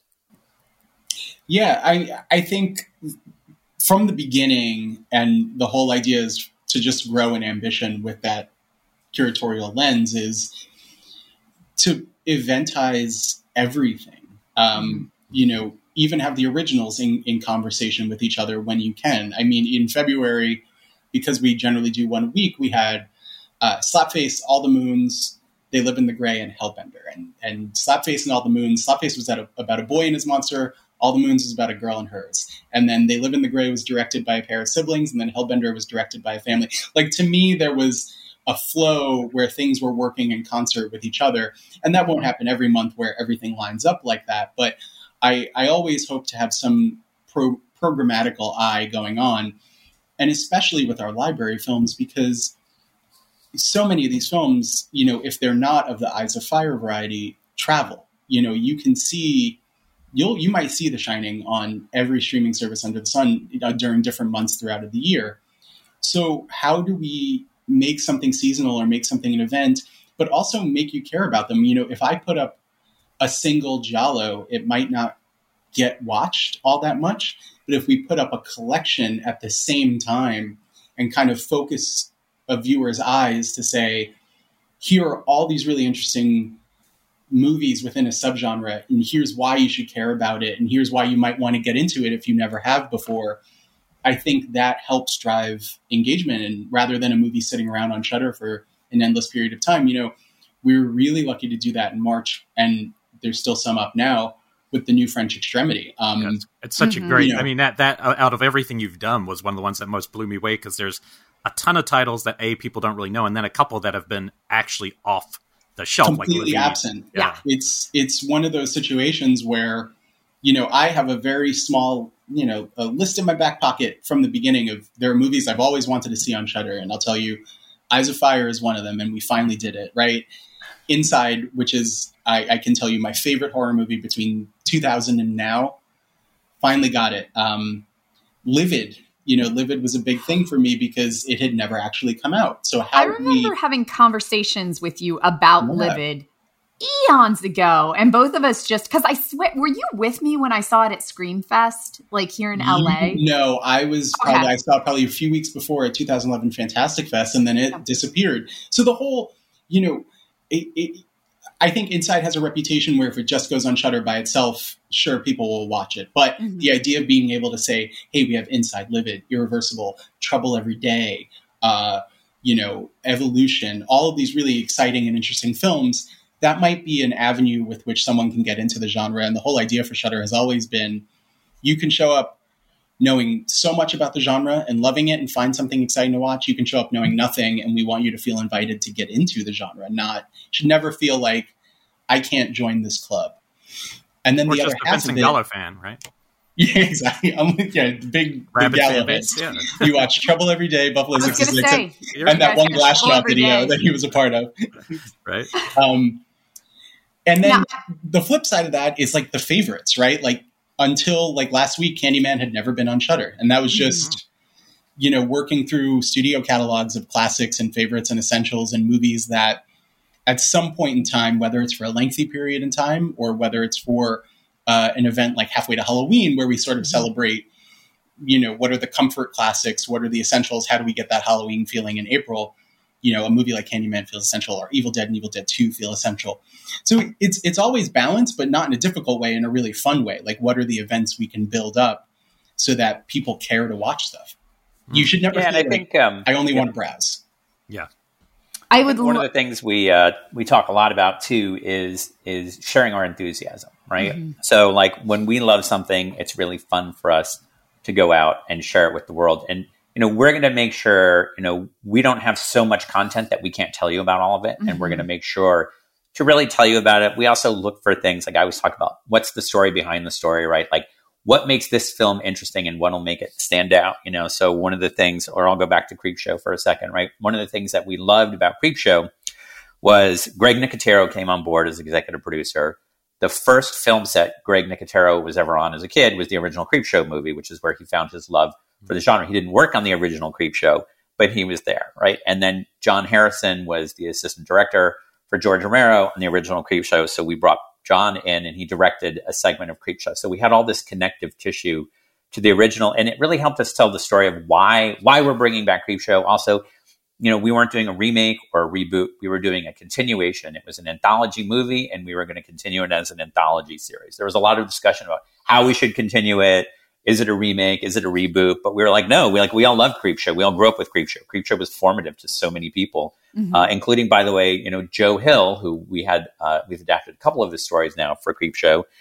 His dad, Stephen, who wrote the original, script, took him down to the set of Creepshow, which is where he met Tom Savini, and he actually credits spending a week with Tom Savini as essentially his babysitter, with instilling a love of the horror genre in him, not the fact that his dad is the best-selling horror author of all time. Wow.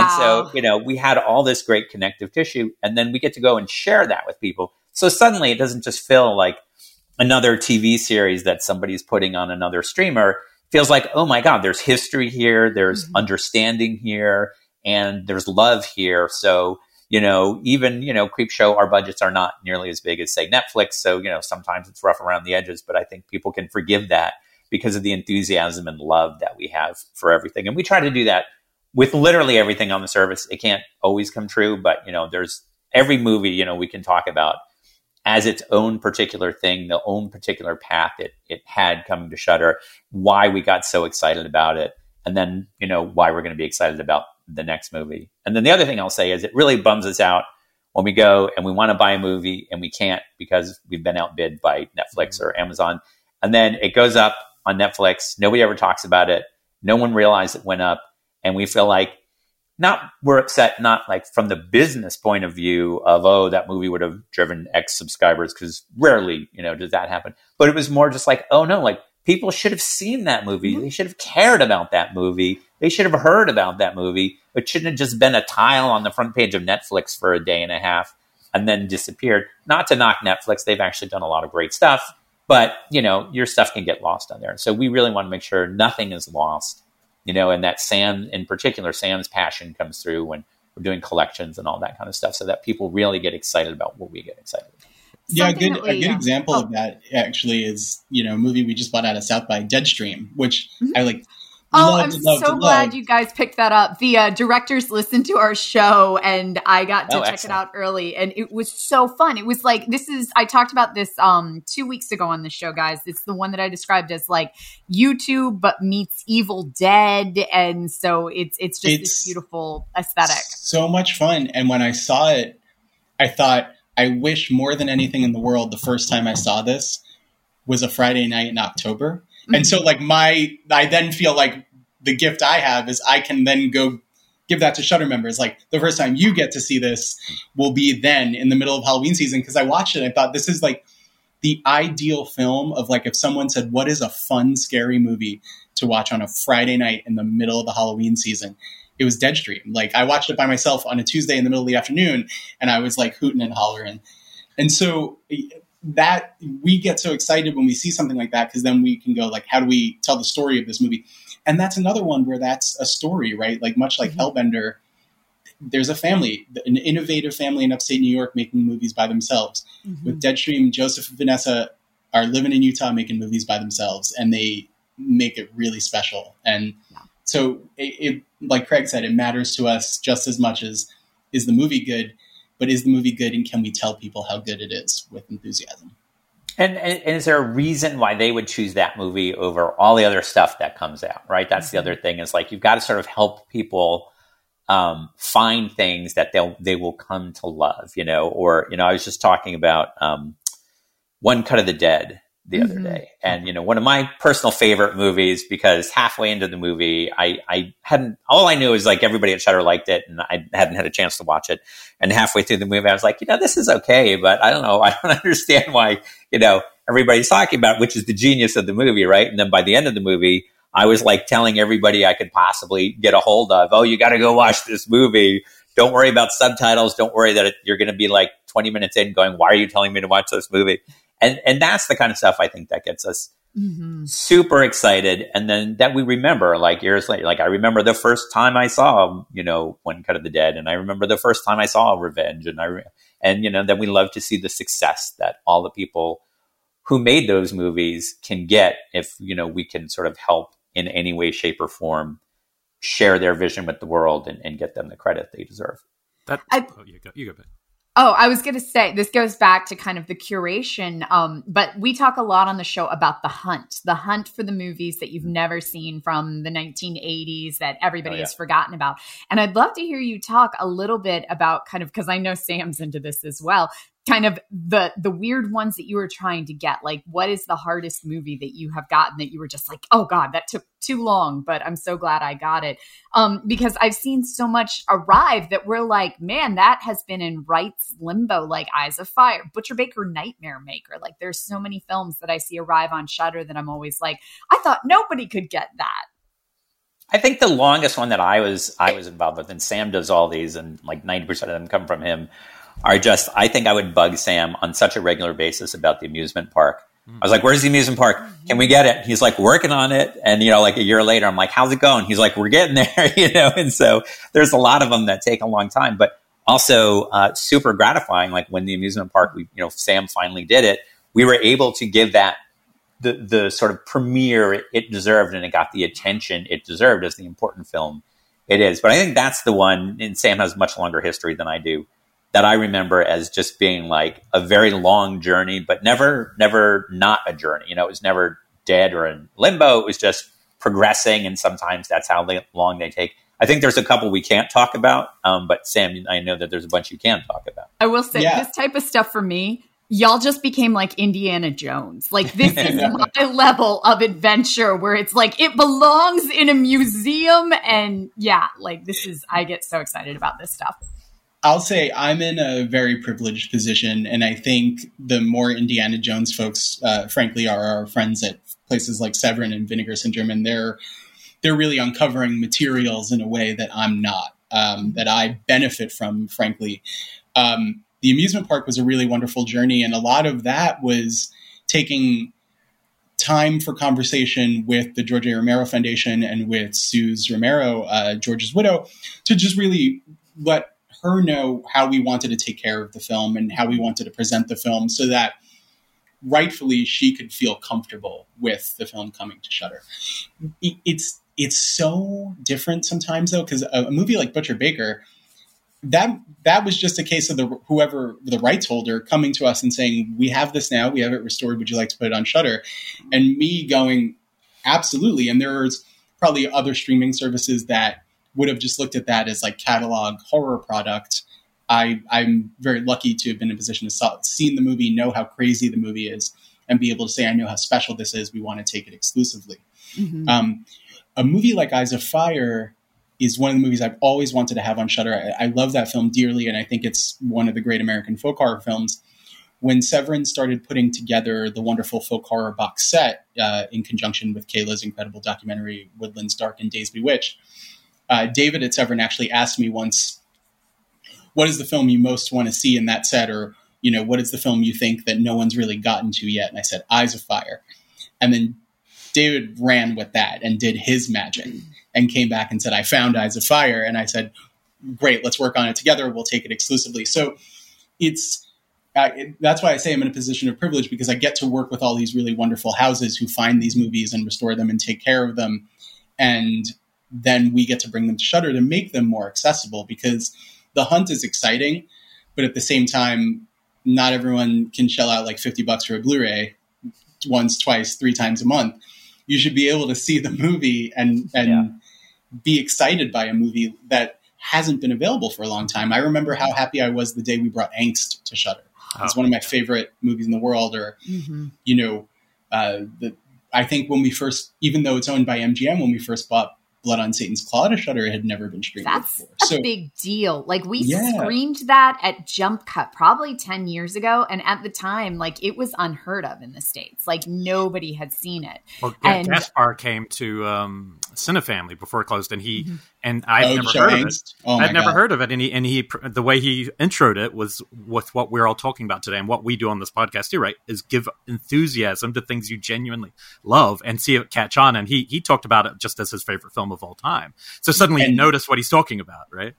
And I'm so gaga for Eyes of Fire that sometimes I overshadow that there are a few other movies in that folk horror collection that have definitely never been streaming before, and they're so special. Il Demonio is now in its first release in North America, maybe outside of whenever it was theatrically released, and that's such an incredible Italian psycho thriller that then went on to influence The Exorcist. Or a movie called Edge of the Knife, which we brought. Right.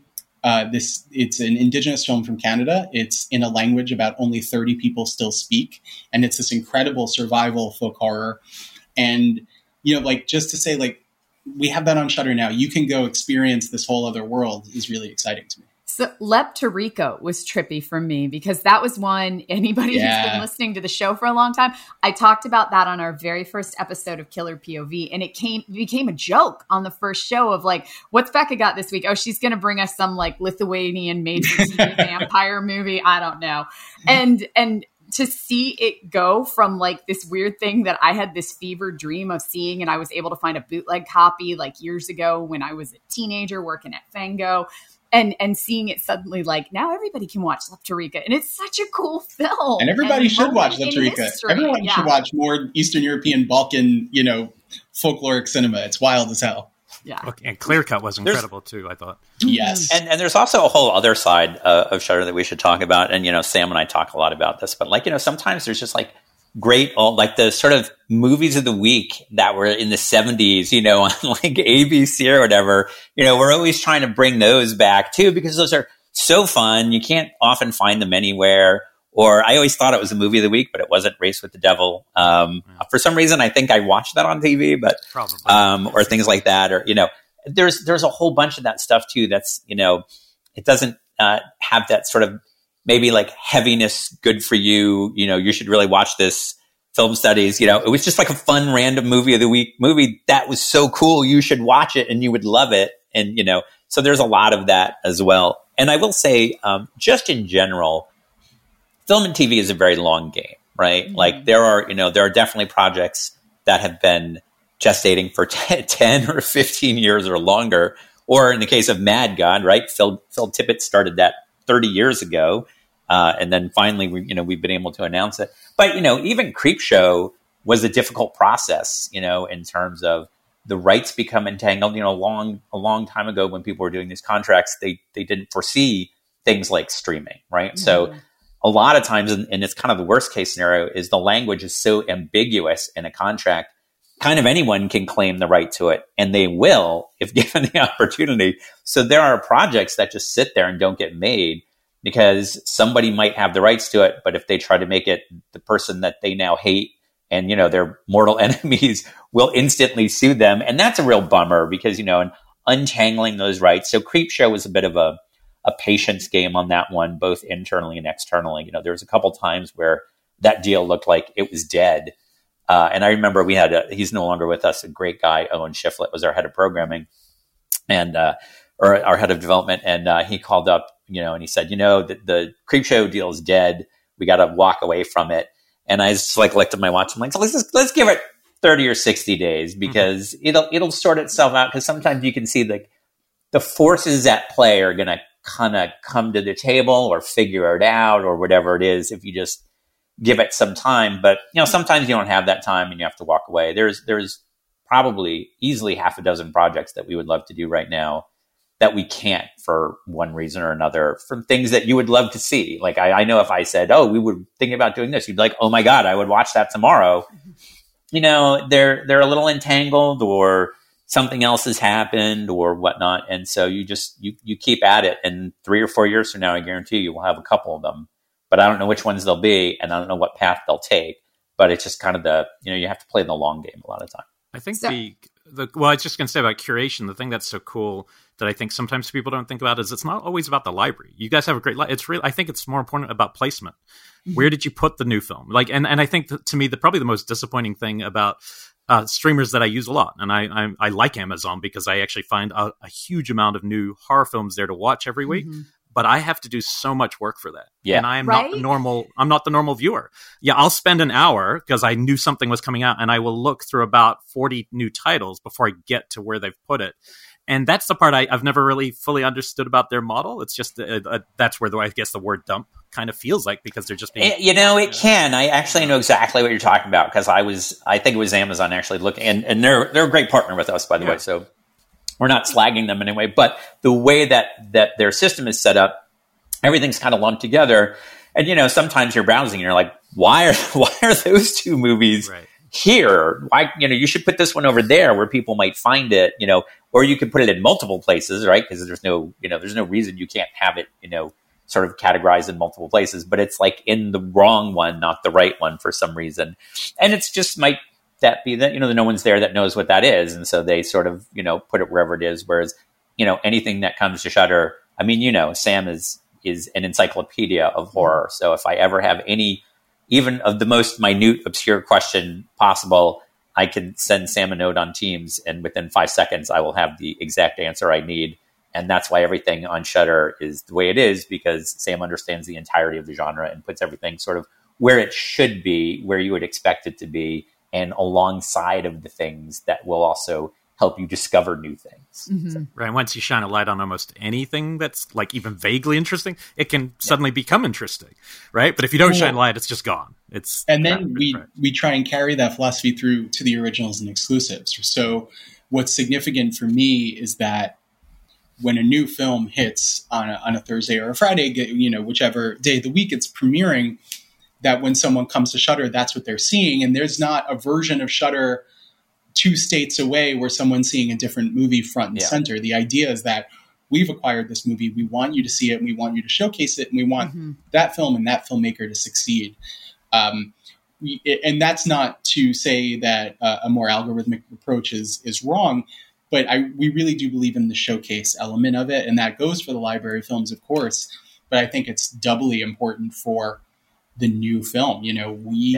We had the luck to produce a Jennifer Reeder. Like, she is, Bong Joon-ho said Jennifer Reeder is one of the most exciting 20 directors who will shape the future. And we had the wonderful opportunity to make a new feature film with her. So that one came out last week. That was, of course, the first thing you're going to see when you get to Shudder. We're not going to swap it around on you just because, we think you might want to watch something else. We kind of want people to explore and discover. And then quickly, just going back to some of the more obscure stuff, what's crazy is out of the obscure stuff, we will happen to bring stuff to streaming that is a certified classic, but just has not been around that much for some reason. Mm-hmm. So I think when we first brought the Tobe Hooper Salem's Lot to Shudder, I mean, everyone knows that movie. Everyone loves that movie. Everyone's seen the image of the Glick boy out the window. It just had rarely been on other streaming services. So we brought it to Shudder, showcased it, and it did huge. People were so excited to be able to see it again. So it's all of a piece, whether it is an obscure, Eastern European film, whether it's a big, broad haunted house movie, whether it's a stone cold classic, it's all about the showcasing and about the sort of enthusiasm and context and quality of it, so that people take a chance and watch it or revisit it or rediscover it. I see it all connecting. To me, they're not in separate buckets, right? I'd love to hear you talk a little bit about kind of quality control. And this sounds so geeky, but I mean, this is a thing for horror fans where, like, I will get excited because Amazon will suddenly direct or recommend Blood Salvage, and I'm like, holy shit, I didn't think Sure. that movie was available anywhere. And then I click on it, and I'm literally watching like a transposed VHS copy.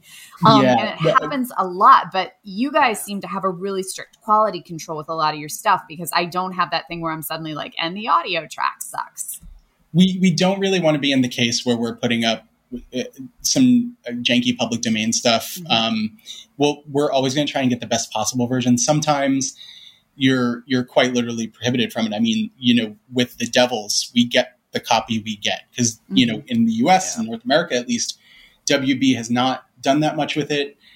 I wish we had an HD copy. I wish we had, something much clearer, something much more beautiful. Unfortunately, when Criterion licensed it, seemed to be the only way you can really watch The Devils properly in the US at the moment, unless you have that great BFI DVD. So that's something where we say, well, in the context of what The Devils is and that it should be seen, we put it up. But I think most of the time, we really want to present it in the best possible quality. And even if that means SD, because most of the time SD is still fine, like we all still watch DVDs or we discover things on TV. It's rare that we'll have an SD. What I'm talking about is more like the real, like, someone, when someone's like ripped something from another source and thrown it up on a streaming service, and that just usually it's a William Girdler film. Yeah, exactly. On YouTube, I'm still gonna watch had like 3 YouTube but... ones of that aren't good, but Well, you'll be happy to know we've got some very beautiful copies of Grizzly and Day the Animal. Hey, nice. Right, I'll take it. I will say, if you ever see something on Shudder that might not be the exact quality that you're hoping for, it is not for lack of trying. I mean, Sam and everybody tries our best, and sometimes it's literally just that's the copy you can get, and it's between nothing and that, we'd at least have that. But sometimes we too are looking at them going, well, we really wish we had the other version, or there was a better version. So just in wrapping up with you guys, like what keeps you, because I love talking to people who are equally passionate about this. It's always, that's the joy, right, of what we're doing. But what keeps you excited? Like what in each of your jobs, what is the element that still keeps you as excited as you were when you first started? And also, like, what do you see the future of what you can tell us, the future of Shudder looks like? Sam, go ahead. I remain a curious person, and I want to see whether it's something I've never seen before from previous years or whether it is a new film. I always want to be wowed and excited and thrilled by what a filmmaker is doing. So I try really, really, really hard to keep curiosity at the top of my head and go into everything with optimism and excitement. And a lot of times that really takes you half the way. There's so many wonderful films even coming this year that I think will surprise people in a million different ways. I mean, Deadstream, I think, will delight. Sissy is this kind of acerbic, really wonderful horror comedy with bite. We just announced that we acquired What Josiah Saw, which is a vicious Southern Gothic, just, really intense and really kind of heavy. But I think that's a really worthwhile experience to have. The genre has all of these experiences to give us.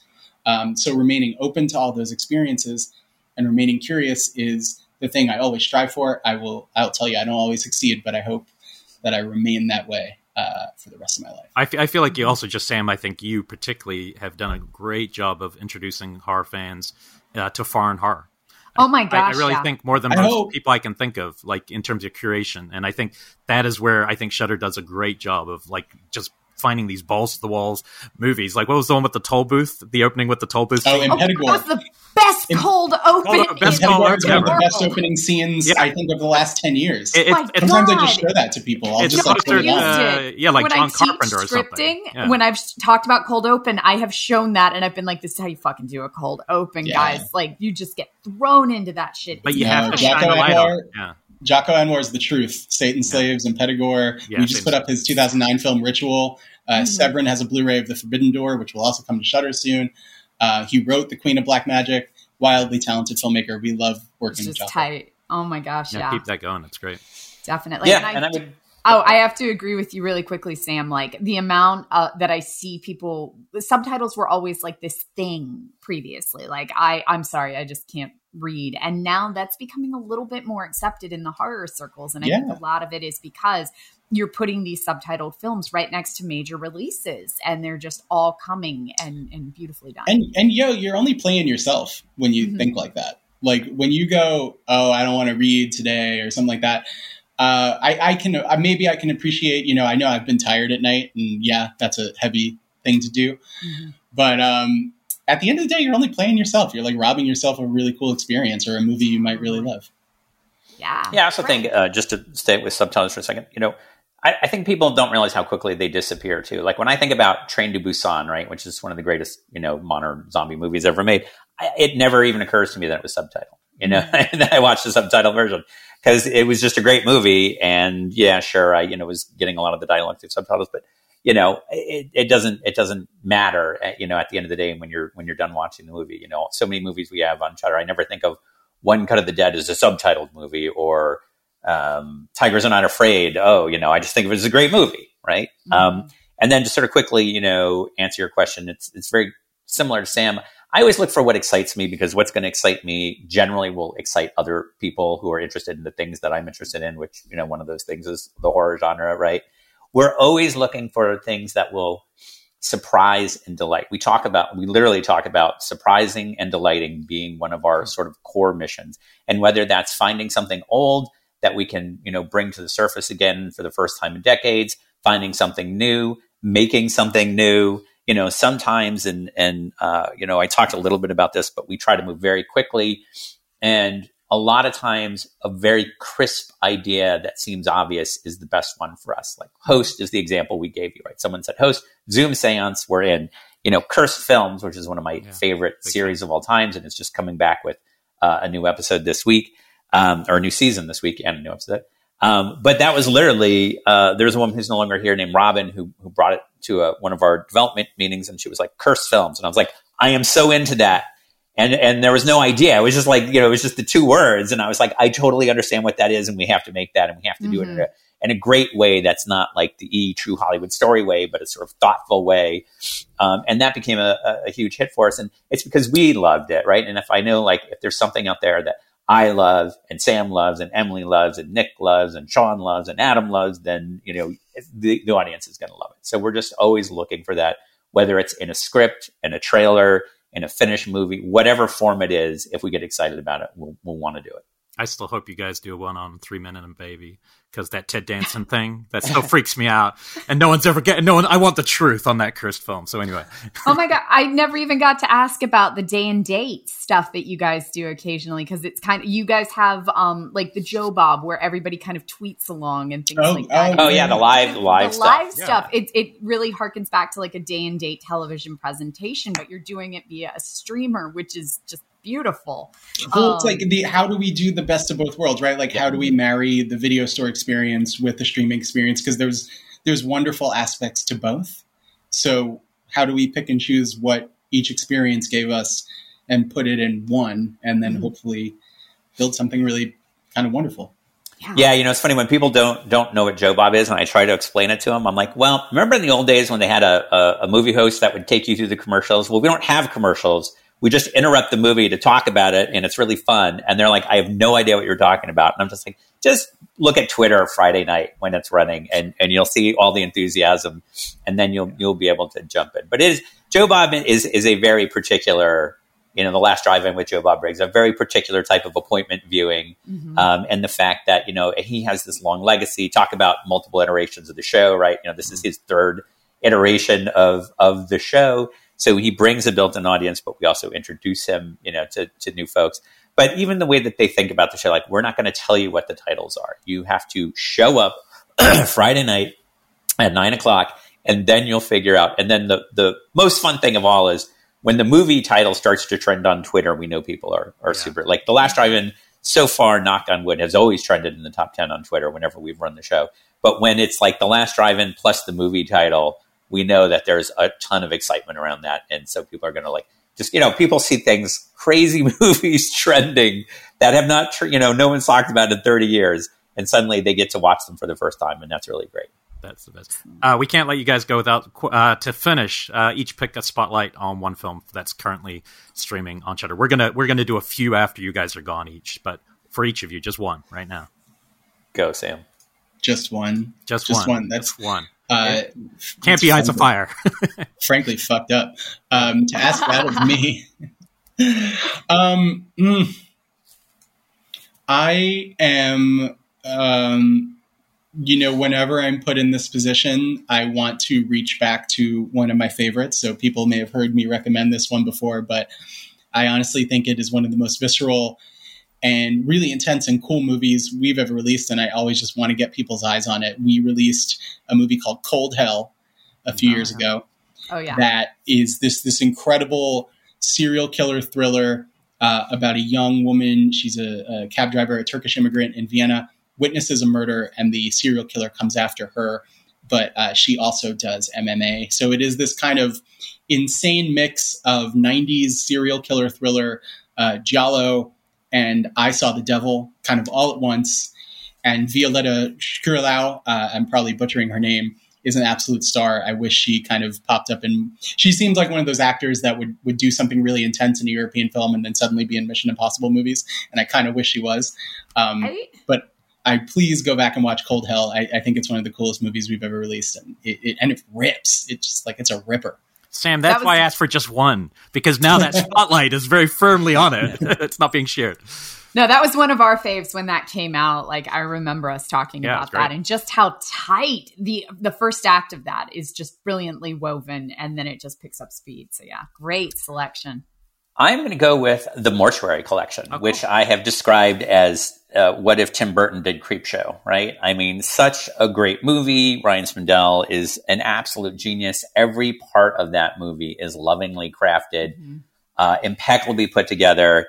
And the sort of cherry on top is Clancy Brown, who not only is amazing in the movie, but he is amazing. He's a big guy on Twitter, and he's amazing in supporting the movie and talking about how much he loves it. So it's a super fun movie. Definitely, I would say that is my one of my favorite Halloween season movies.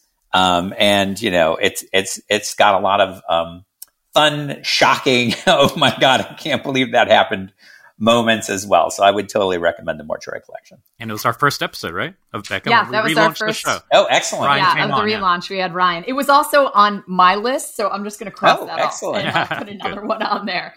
Yeah, we'll yeah. Excellent. Well, thank you guys so much for joining us today. This has been just wonderful. More made-for-TV horror films, please. I promise I'm working on it. Okay, so dropping 2 titles for you. The Dark Secret of Harvest Home. I've been searching for years. Becca, do you know that Harvest Home is my favorite horror novel ever written? Are you serious? Yeah, I've never read the novel. Oh my gosh. You should. It's when it's the other, like Eyes of Fire and Harvest Home to me are the best American folk horrors. Oh my, now I have to go back and read the novel. So I had rented a VHS copy of this from Eddie Brandt's in North Hollywood before it closed down, and watched it, and then later found out I was only watching half the film. Like, they had taken what was a 2-part, like 2-hour long thing and crushed it down to like 75 minutes. And I was just completely flummoxed. And now I've been dying to see the whole thing. What's the other one? People Across the Lake. It's Okay, another cool. one. It exists on YouTube, but not great. I don't refer people to it. It's I will do my best. Well, now that we're here, Excellent. Black Noon. That's what I'm going to throw in. Black Noon. It's like a weird witches western from the 70s, I think. It's on YouTube, language. but it looks like crap.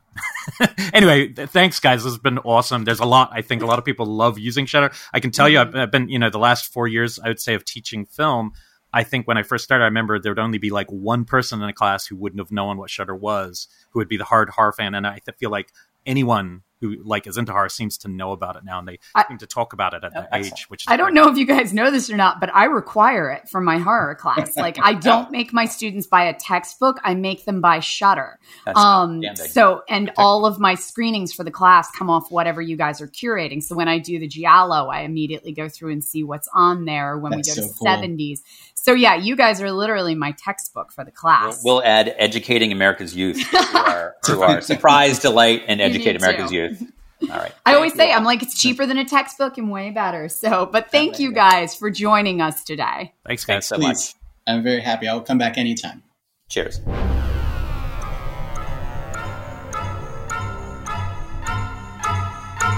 Okay, Elric, cool interview. Yeah. Well, I've always wanted to know, the reason we wanted both, because we've talked to Sam before, but I wanted to know the whole story of like how Shudder, the mechanics of what it is, how it works. And so that was perfect. It was like all the things I've always kind of wanted to know about how that works. Yeah. And plus we have some recommendations right now. We have obviously all of the amazing titles that we talked about during that interview. But also we're going to hit you with some other ones that if you have not seen are currently streaming on Shudder that you really need to check out. Yeah, some quick recs. A couple that I just want to remind people from the interview, like things that you'll only see there. We talked about obviously highlighting anytime the Devils pops up there, you don't know for how long it will be there. So make sure you see the Devils if you haven't. And Livid is definitely the other one because it's just one of those movies that we've talked about quite a lot over the years and has been really hard to see. And the fact that it's on there, again, we don't know how long that French Extreme section will be on there. So make sure you see those two, and then we'll throw out a couple more. Yeah, I'll also say within that before we do our other titles, Butcher Baker Nightmare Maker was one that I mentioned, that this was super hard to see for a really long time. So, and Eyes of Fire as well. Yeah. Both of those super hard to see for a really long time. They're really deep cut horror movies. So being able to watch them on Shudder, do not miss that opportunity because who knows how long they'll be there. So yeah, definitely. Okay. 3 quick recs. What do we got? I'm going to start. So this one, I talked about probably 6 years ago on Shockwaves. We counted down. I don't even remember what it was. It may have been like our favorite 2000s films or something like that. But I had it on my list and it's on Shudder right now. And that is Dream Home, which is a Hong Kong horror film by Pan Ho Chun. I'm probably saying that wrong, and I do apologize. From 2010. This is about this girl who dreams of living in this like beautiful high-rise apartment, but she cannot afford it. She's trying to find everything she can do to make herself financially viable, and she can't because right now there's no availability. So she starts killing the tenants. This film, it's fucking brutal. This is one of those, I remember seeing this in the theater and just completely shocked that this exists, like how goddamn brutal it is.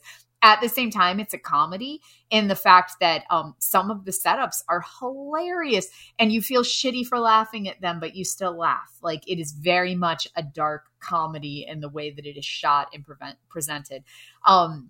This is one that was a little bit harder to find for a while. They did do a Blu-ray release, but hey, it is on Shudder right now, so do not miss that opportunity. If you are just looking for a viewing experience like no other, where you are going to laugh and just watch some of, honestly, the most brutal kills you have ever seen, Dream Home. It's right there. I still haven't done it. When it first came out, I watched like 2 minutes and just like tonally, I didn't connect good, but I didn't know what it was yet. And I hadn't heard anyone recommend it. So years later now, I need to see that film. Keep going. It is, I can't call it a treat. I can call it a wild, bonkers fucking ride. It is just wild. Okay. Well, okay. Mine's way not classy. But this is from one of the Arrow box sets American horror projects, which are just like always the ones I'm always most interested in. Usually if there's a box of 3, one I really like, 2, and a couple I'm like lukewarm on usually. The one I really liked from the last set was called The Child. And this is, the guy only made one movie from 1977, and it's very handmade, it looks almost like it's on Super 16, and it's like this young girl gets a housekeeping job in the middle of this countryside house, and she has to look after the daughter, and the daughter's kind of weird, and it's kind of like got like bad sound where it sounds like, non-sync and stuff at times. So the first 30 minutes I was like, oh, I don't know about this movie. Like I almost turned it off. And then you start to realize, oh no, this girl has this weird power. And at some point you realize she has this ability to like basically resurrect the dead, and they're all her friends and they're like zombies. And so suddenly this film takes this hard turn at the halfway mark where crazy becomes this crazy like ghoul demons type movie out of nowhere, really. And it's really cool. It's like a movie that suddenly gets really, I think, fun and interesting, rural, weird horror. So definitely always like to recommend The Child when I can, and cheaper than buying the box set. Right there. So the next one I'm going to recommend is the film that led me to subscribe to Shudder in the first place. And they mentioned it briefly in our interview, that this was one of the first ones that they acquired as like an exclusive. You can only see this on Shudder. And goddamn, it was so worth the subscription that month. And that is Sadako versus Kayako. This is literally The Ring versus The Grudge. That's and because they got this when Shudder was first starting out, I've discovered that not a lot of horror fans have seen this. And it is so freaking fun. It is everything that you would want in kind of a versus movie. Think like Freddy versus Jason, or like Godzilla versus, random Gamera or whoever. It's all of that. It is not going to take itself as seriously as most of the Ring series does, or most of the Grudge series does, or Ringu and Ju-on. It definitely takes itself as a versus film. The way that they meet, the setup, the battles between the two of them. It's an absolute trip, and it's really well made. I had a blast with this movie. Did we have the director on our old show? I thought we. I don't had. think so. Koji Shiraishi. Oh no, maybe it's a late Ring. No, it's a late Ring movie. We had or a Ring remake of some kind. We we did have one of the Ring remake people on. I think that was a Shockwaves episode. Yeah, and I never saw that film though. I still hadn't seen it. Yeah, so this is straight up Sadako versus Kayako, Ringu versus Ju-on, and it is. I mean. It's got some scary moments, but mostly it's just oh my God, thank the many gods this film exists and that somebody can make something this crazy. Yeah, no, that's a good one. One of my faves of the last couple of years I discovered for a deep cuts, even though I'd seen it like 20 years ago because it's Australian, but it was impossible to find outside of VHS. And it's very cool as part of the box set of folk horror, but it's really cool that now it's on Shudder, and that is Allison's Birthday. Big fan of this one. Like, I think this is just a very underrated, underseen film because it touches on a couple movies everyone loves. It opens with, it's set with like young girls doing kind of a seance-y Ouija board kind of scene at start, which goes real bonkers. And something is, one of the girls singled out that when she turns 19, something terrible is going to happen. And you're like, oh. So then, of course, it cuts to, the weeks leading up to her 19th birthday. And she's like, why have my there's actually adopted parents. Why are they acting so weird and about this get together on my 19th birthday? And everyone starts getting really strange. And it's very modern. It's a very modern Australian character. And she's got a boyfriend who's really cool.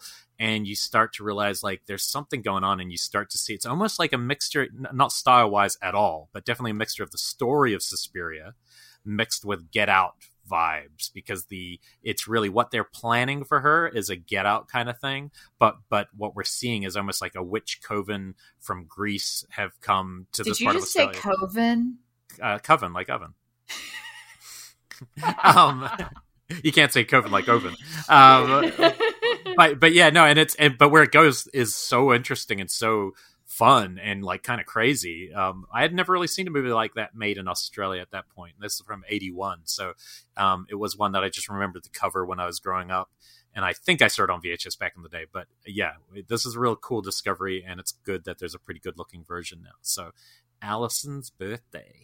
So this one, the last one I'm going to talk about, it's recent, but I think it's underseen. So I will say it's not exactly horror. I consider it to be more science fiction, or more like time loop horror, like something like The Endless. Mm-hmm. So this is called Time Lapse, and it is from 2014, directed by Bradley King. And the setup is that this group of roommates, it's two guys and a girl, if I'm remembering correctly, they discover a camera that when they take a picture, it will show whatever they are taking a picture of exactly one day in the future. You recommended this to me a long time ago, and I watched it. I liked it. When I saw it, I actually liked it. It was cool. And it's just a fun little time loop movie. It's very much kind of like a Time Crimes, where it's all about time continuity and what happens if you fuck it up. And, they're immediately like trying to figure out how to profit. So taking pictures of lottery tickets and what's in the paper the next day so they can predict news and stock reports and stuff like that. And then it goes completely in horrible, horrible ways. So it's not a horror in that, you know, there's no boogeyman or zombies that are going to jump out, but it's just a really tight little time loop psychological thriller, very science fiction. And this one, I think it's highly underseen. I haven't talked to a lot of people who have seen Time Lapse, but I really enjoy it. And I was really excited when I saw it on Shudder because that means that somebody else thought it was cool too. Yeah. No, the Shudder's good like that to make you feel like your weird pick was right. Yeah. Okay, well, it's fitting. I'm gonna end with the best film of all time, Black Roses. So awesome. I will agree with this. Black Roses is probably like it's just of all the movies I've watched in the last couple of years for some reason. And I even did it on stage at the New Beverly. I talked about this one when I did teen movies.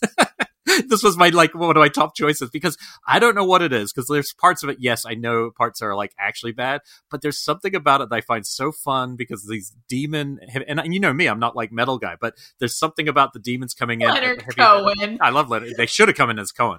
But the demons come in to hypnotize this town, and I think the scene that really gets me into this movie is they come in, and of course everyone's worried about them corrupting the youth. So the local PTA and teacher, they come to see a test version of the band's playing. The band's playing like so soft and gentle, and they're all like playing almost like they almost feel like something Kirk Cameron would be going to or something. Like, I don't know. And then the parents leave and the adults leave, and suddenly they go complete zombie metal, and it's really fun. But there's some I think it's the practical gore gags and effects that get me to really like this one. And for me, it's from '88, but I think this one was so hard to see. Like when I first saw it, I had to like go deep to go looking for it.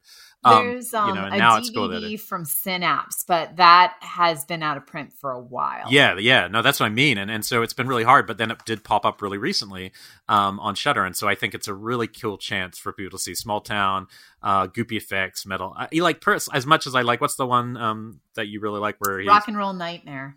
I haven't. Well, that's the same director, right? John Fasano. Yeah, I love Rock and Roll. I haven't seen that one yet. But what's the one that everyone loves? With Trick or Treat. Yeah, Trick or Treat, which is also great. But I've personally, Black Roses is just a little bit more my jam. I don't know what it is. Maybe it's the goofiness of it. It's just a freaking strange movie. Anyway, so if you haven't seen that, Black Roses, that is my favorite here. And I did have to put one plug. All 3 Maniac Cop films are on there, well, so fine. You could have a good time there. I will put in my plug. Fade to Black is on there, which for a long time was like the holy grail of unobtainable movies. Yeah. Of like, well, nobody can ever put out Fade to Black, and they did. And that's it's currently really cool on Shudder. And surprisingly serious. Like, it's like an interesting, serious film. But yeah, we could make a list of 100 movies pretty easy that are on there right now because they really do have a deep selection. So, thanks for them to come on. Hopefully you guys discover before we move past heavy metal horror, let me just say how excited I was to see the Stranger Things trailer this week. Ooh, I haven't watched it yet. And to see... It's got heavy metal horror in it. Like, you're only seeing glimpses of it, but I mean, it's 80s. I would have been remiss had they not put in some heavy metal horror, but it is right there, ready to go. Yeah, man. I love that Sonic Youth. Yeah, that.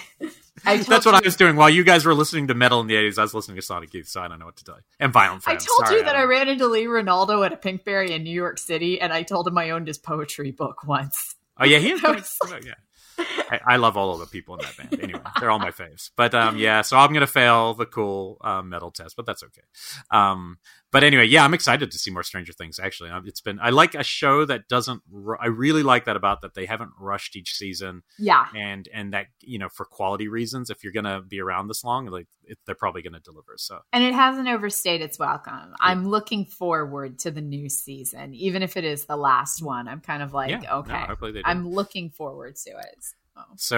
But by the way, did you watch the season finale of Severance? Oh, how did we not talk about that up top? That was it was so good. Severance is one of the best shows on TV. I think around episode 3 and 4, I was almost coming out of it because I thought it was going to be like Lost and just kind of go in circles and never be too intellectual and never go somewhere. But man, the last 3 episodes go to such an emotionally interesting idea that I loved it. And by the end, it's one of the best things I've seen this year. Oh my God. It just left me hanging so much to the point where I was like, I don't think I can wait a year for another episode. Like, it just gets so good. Yeah, the character interplay in the last 2 episodes is just like, all right, this is, and the best bromance on screen right now. Best bromance by far. It's a beautiful thing with Christopher Walken and John Turturro, 2 guys you never thought would have those feelings on screen. It's so fun. No, it's a really good show. So it's worth getting Apple TV for that. If you guys have not checked it out, I can't call it exactly horror, but it definitely it's sci-fi. It's hard sci-fi. It's very horror sci-fi. It's scary sci-fi, while also being dark comedy at the same time. Yeah, so. No, I had to stick with it initially, but it's really good. Yeah. So thanks for ricking that to me as well. Yeah. Cool. Thank you guys so much for listening. If you are missing some deep cuts on some, as I flub up our plug, if you are missing Color of the Dark on our down week, definitely head over to our Patreon and check out our Patreon show Deep Cuts, which is where we stash all the really weird shit. Like, I watched Beyond the Darkness, La Casa 5, which I will be discussing on Deep Cuts this week. So yeah, along with some other wild and wacky gems. But thank you guys so much for listening. We will be back in another 2 weeks to have a show, and then we will be dark for a couple of weeks while we both go shoot movies. Could be a couple months, not a couple weeks. Don't. I can't get delayed that much, dude. No. We'll see how long you're off. But yeah, we will be off for a while. But don't forget, there also is time to vote for the Rondos. This might be the last week. Yeah. So if you can do that, vote for us or other things you love if you can. And and then we'll be back. Yeah, we'll be back in a couple weeks for a mid-season cliffhanger. Yeah. Thank you guys so much. Have a great night.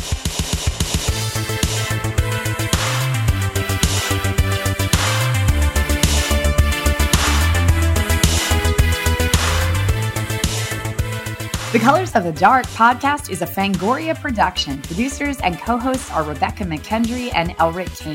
Executive producers are Tara Ainsley and Abby Gould.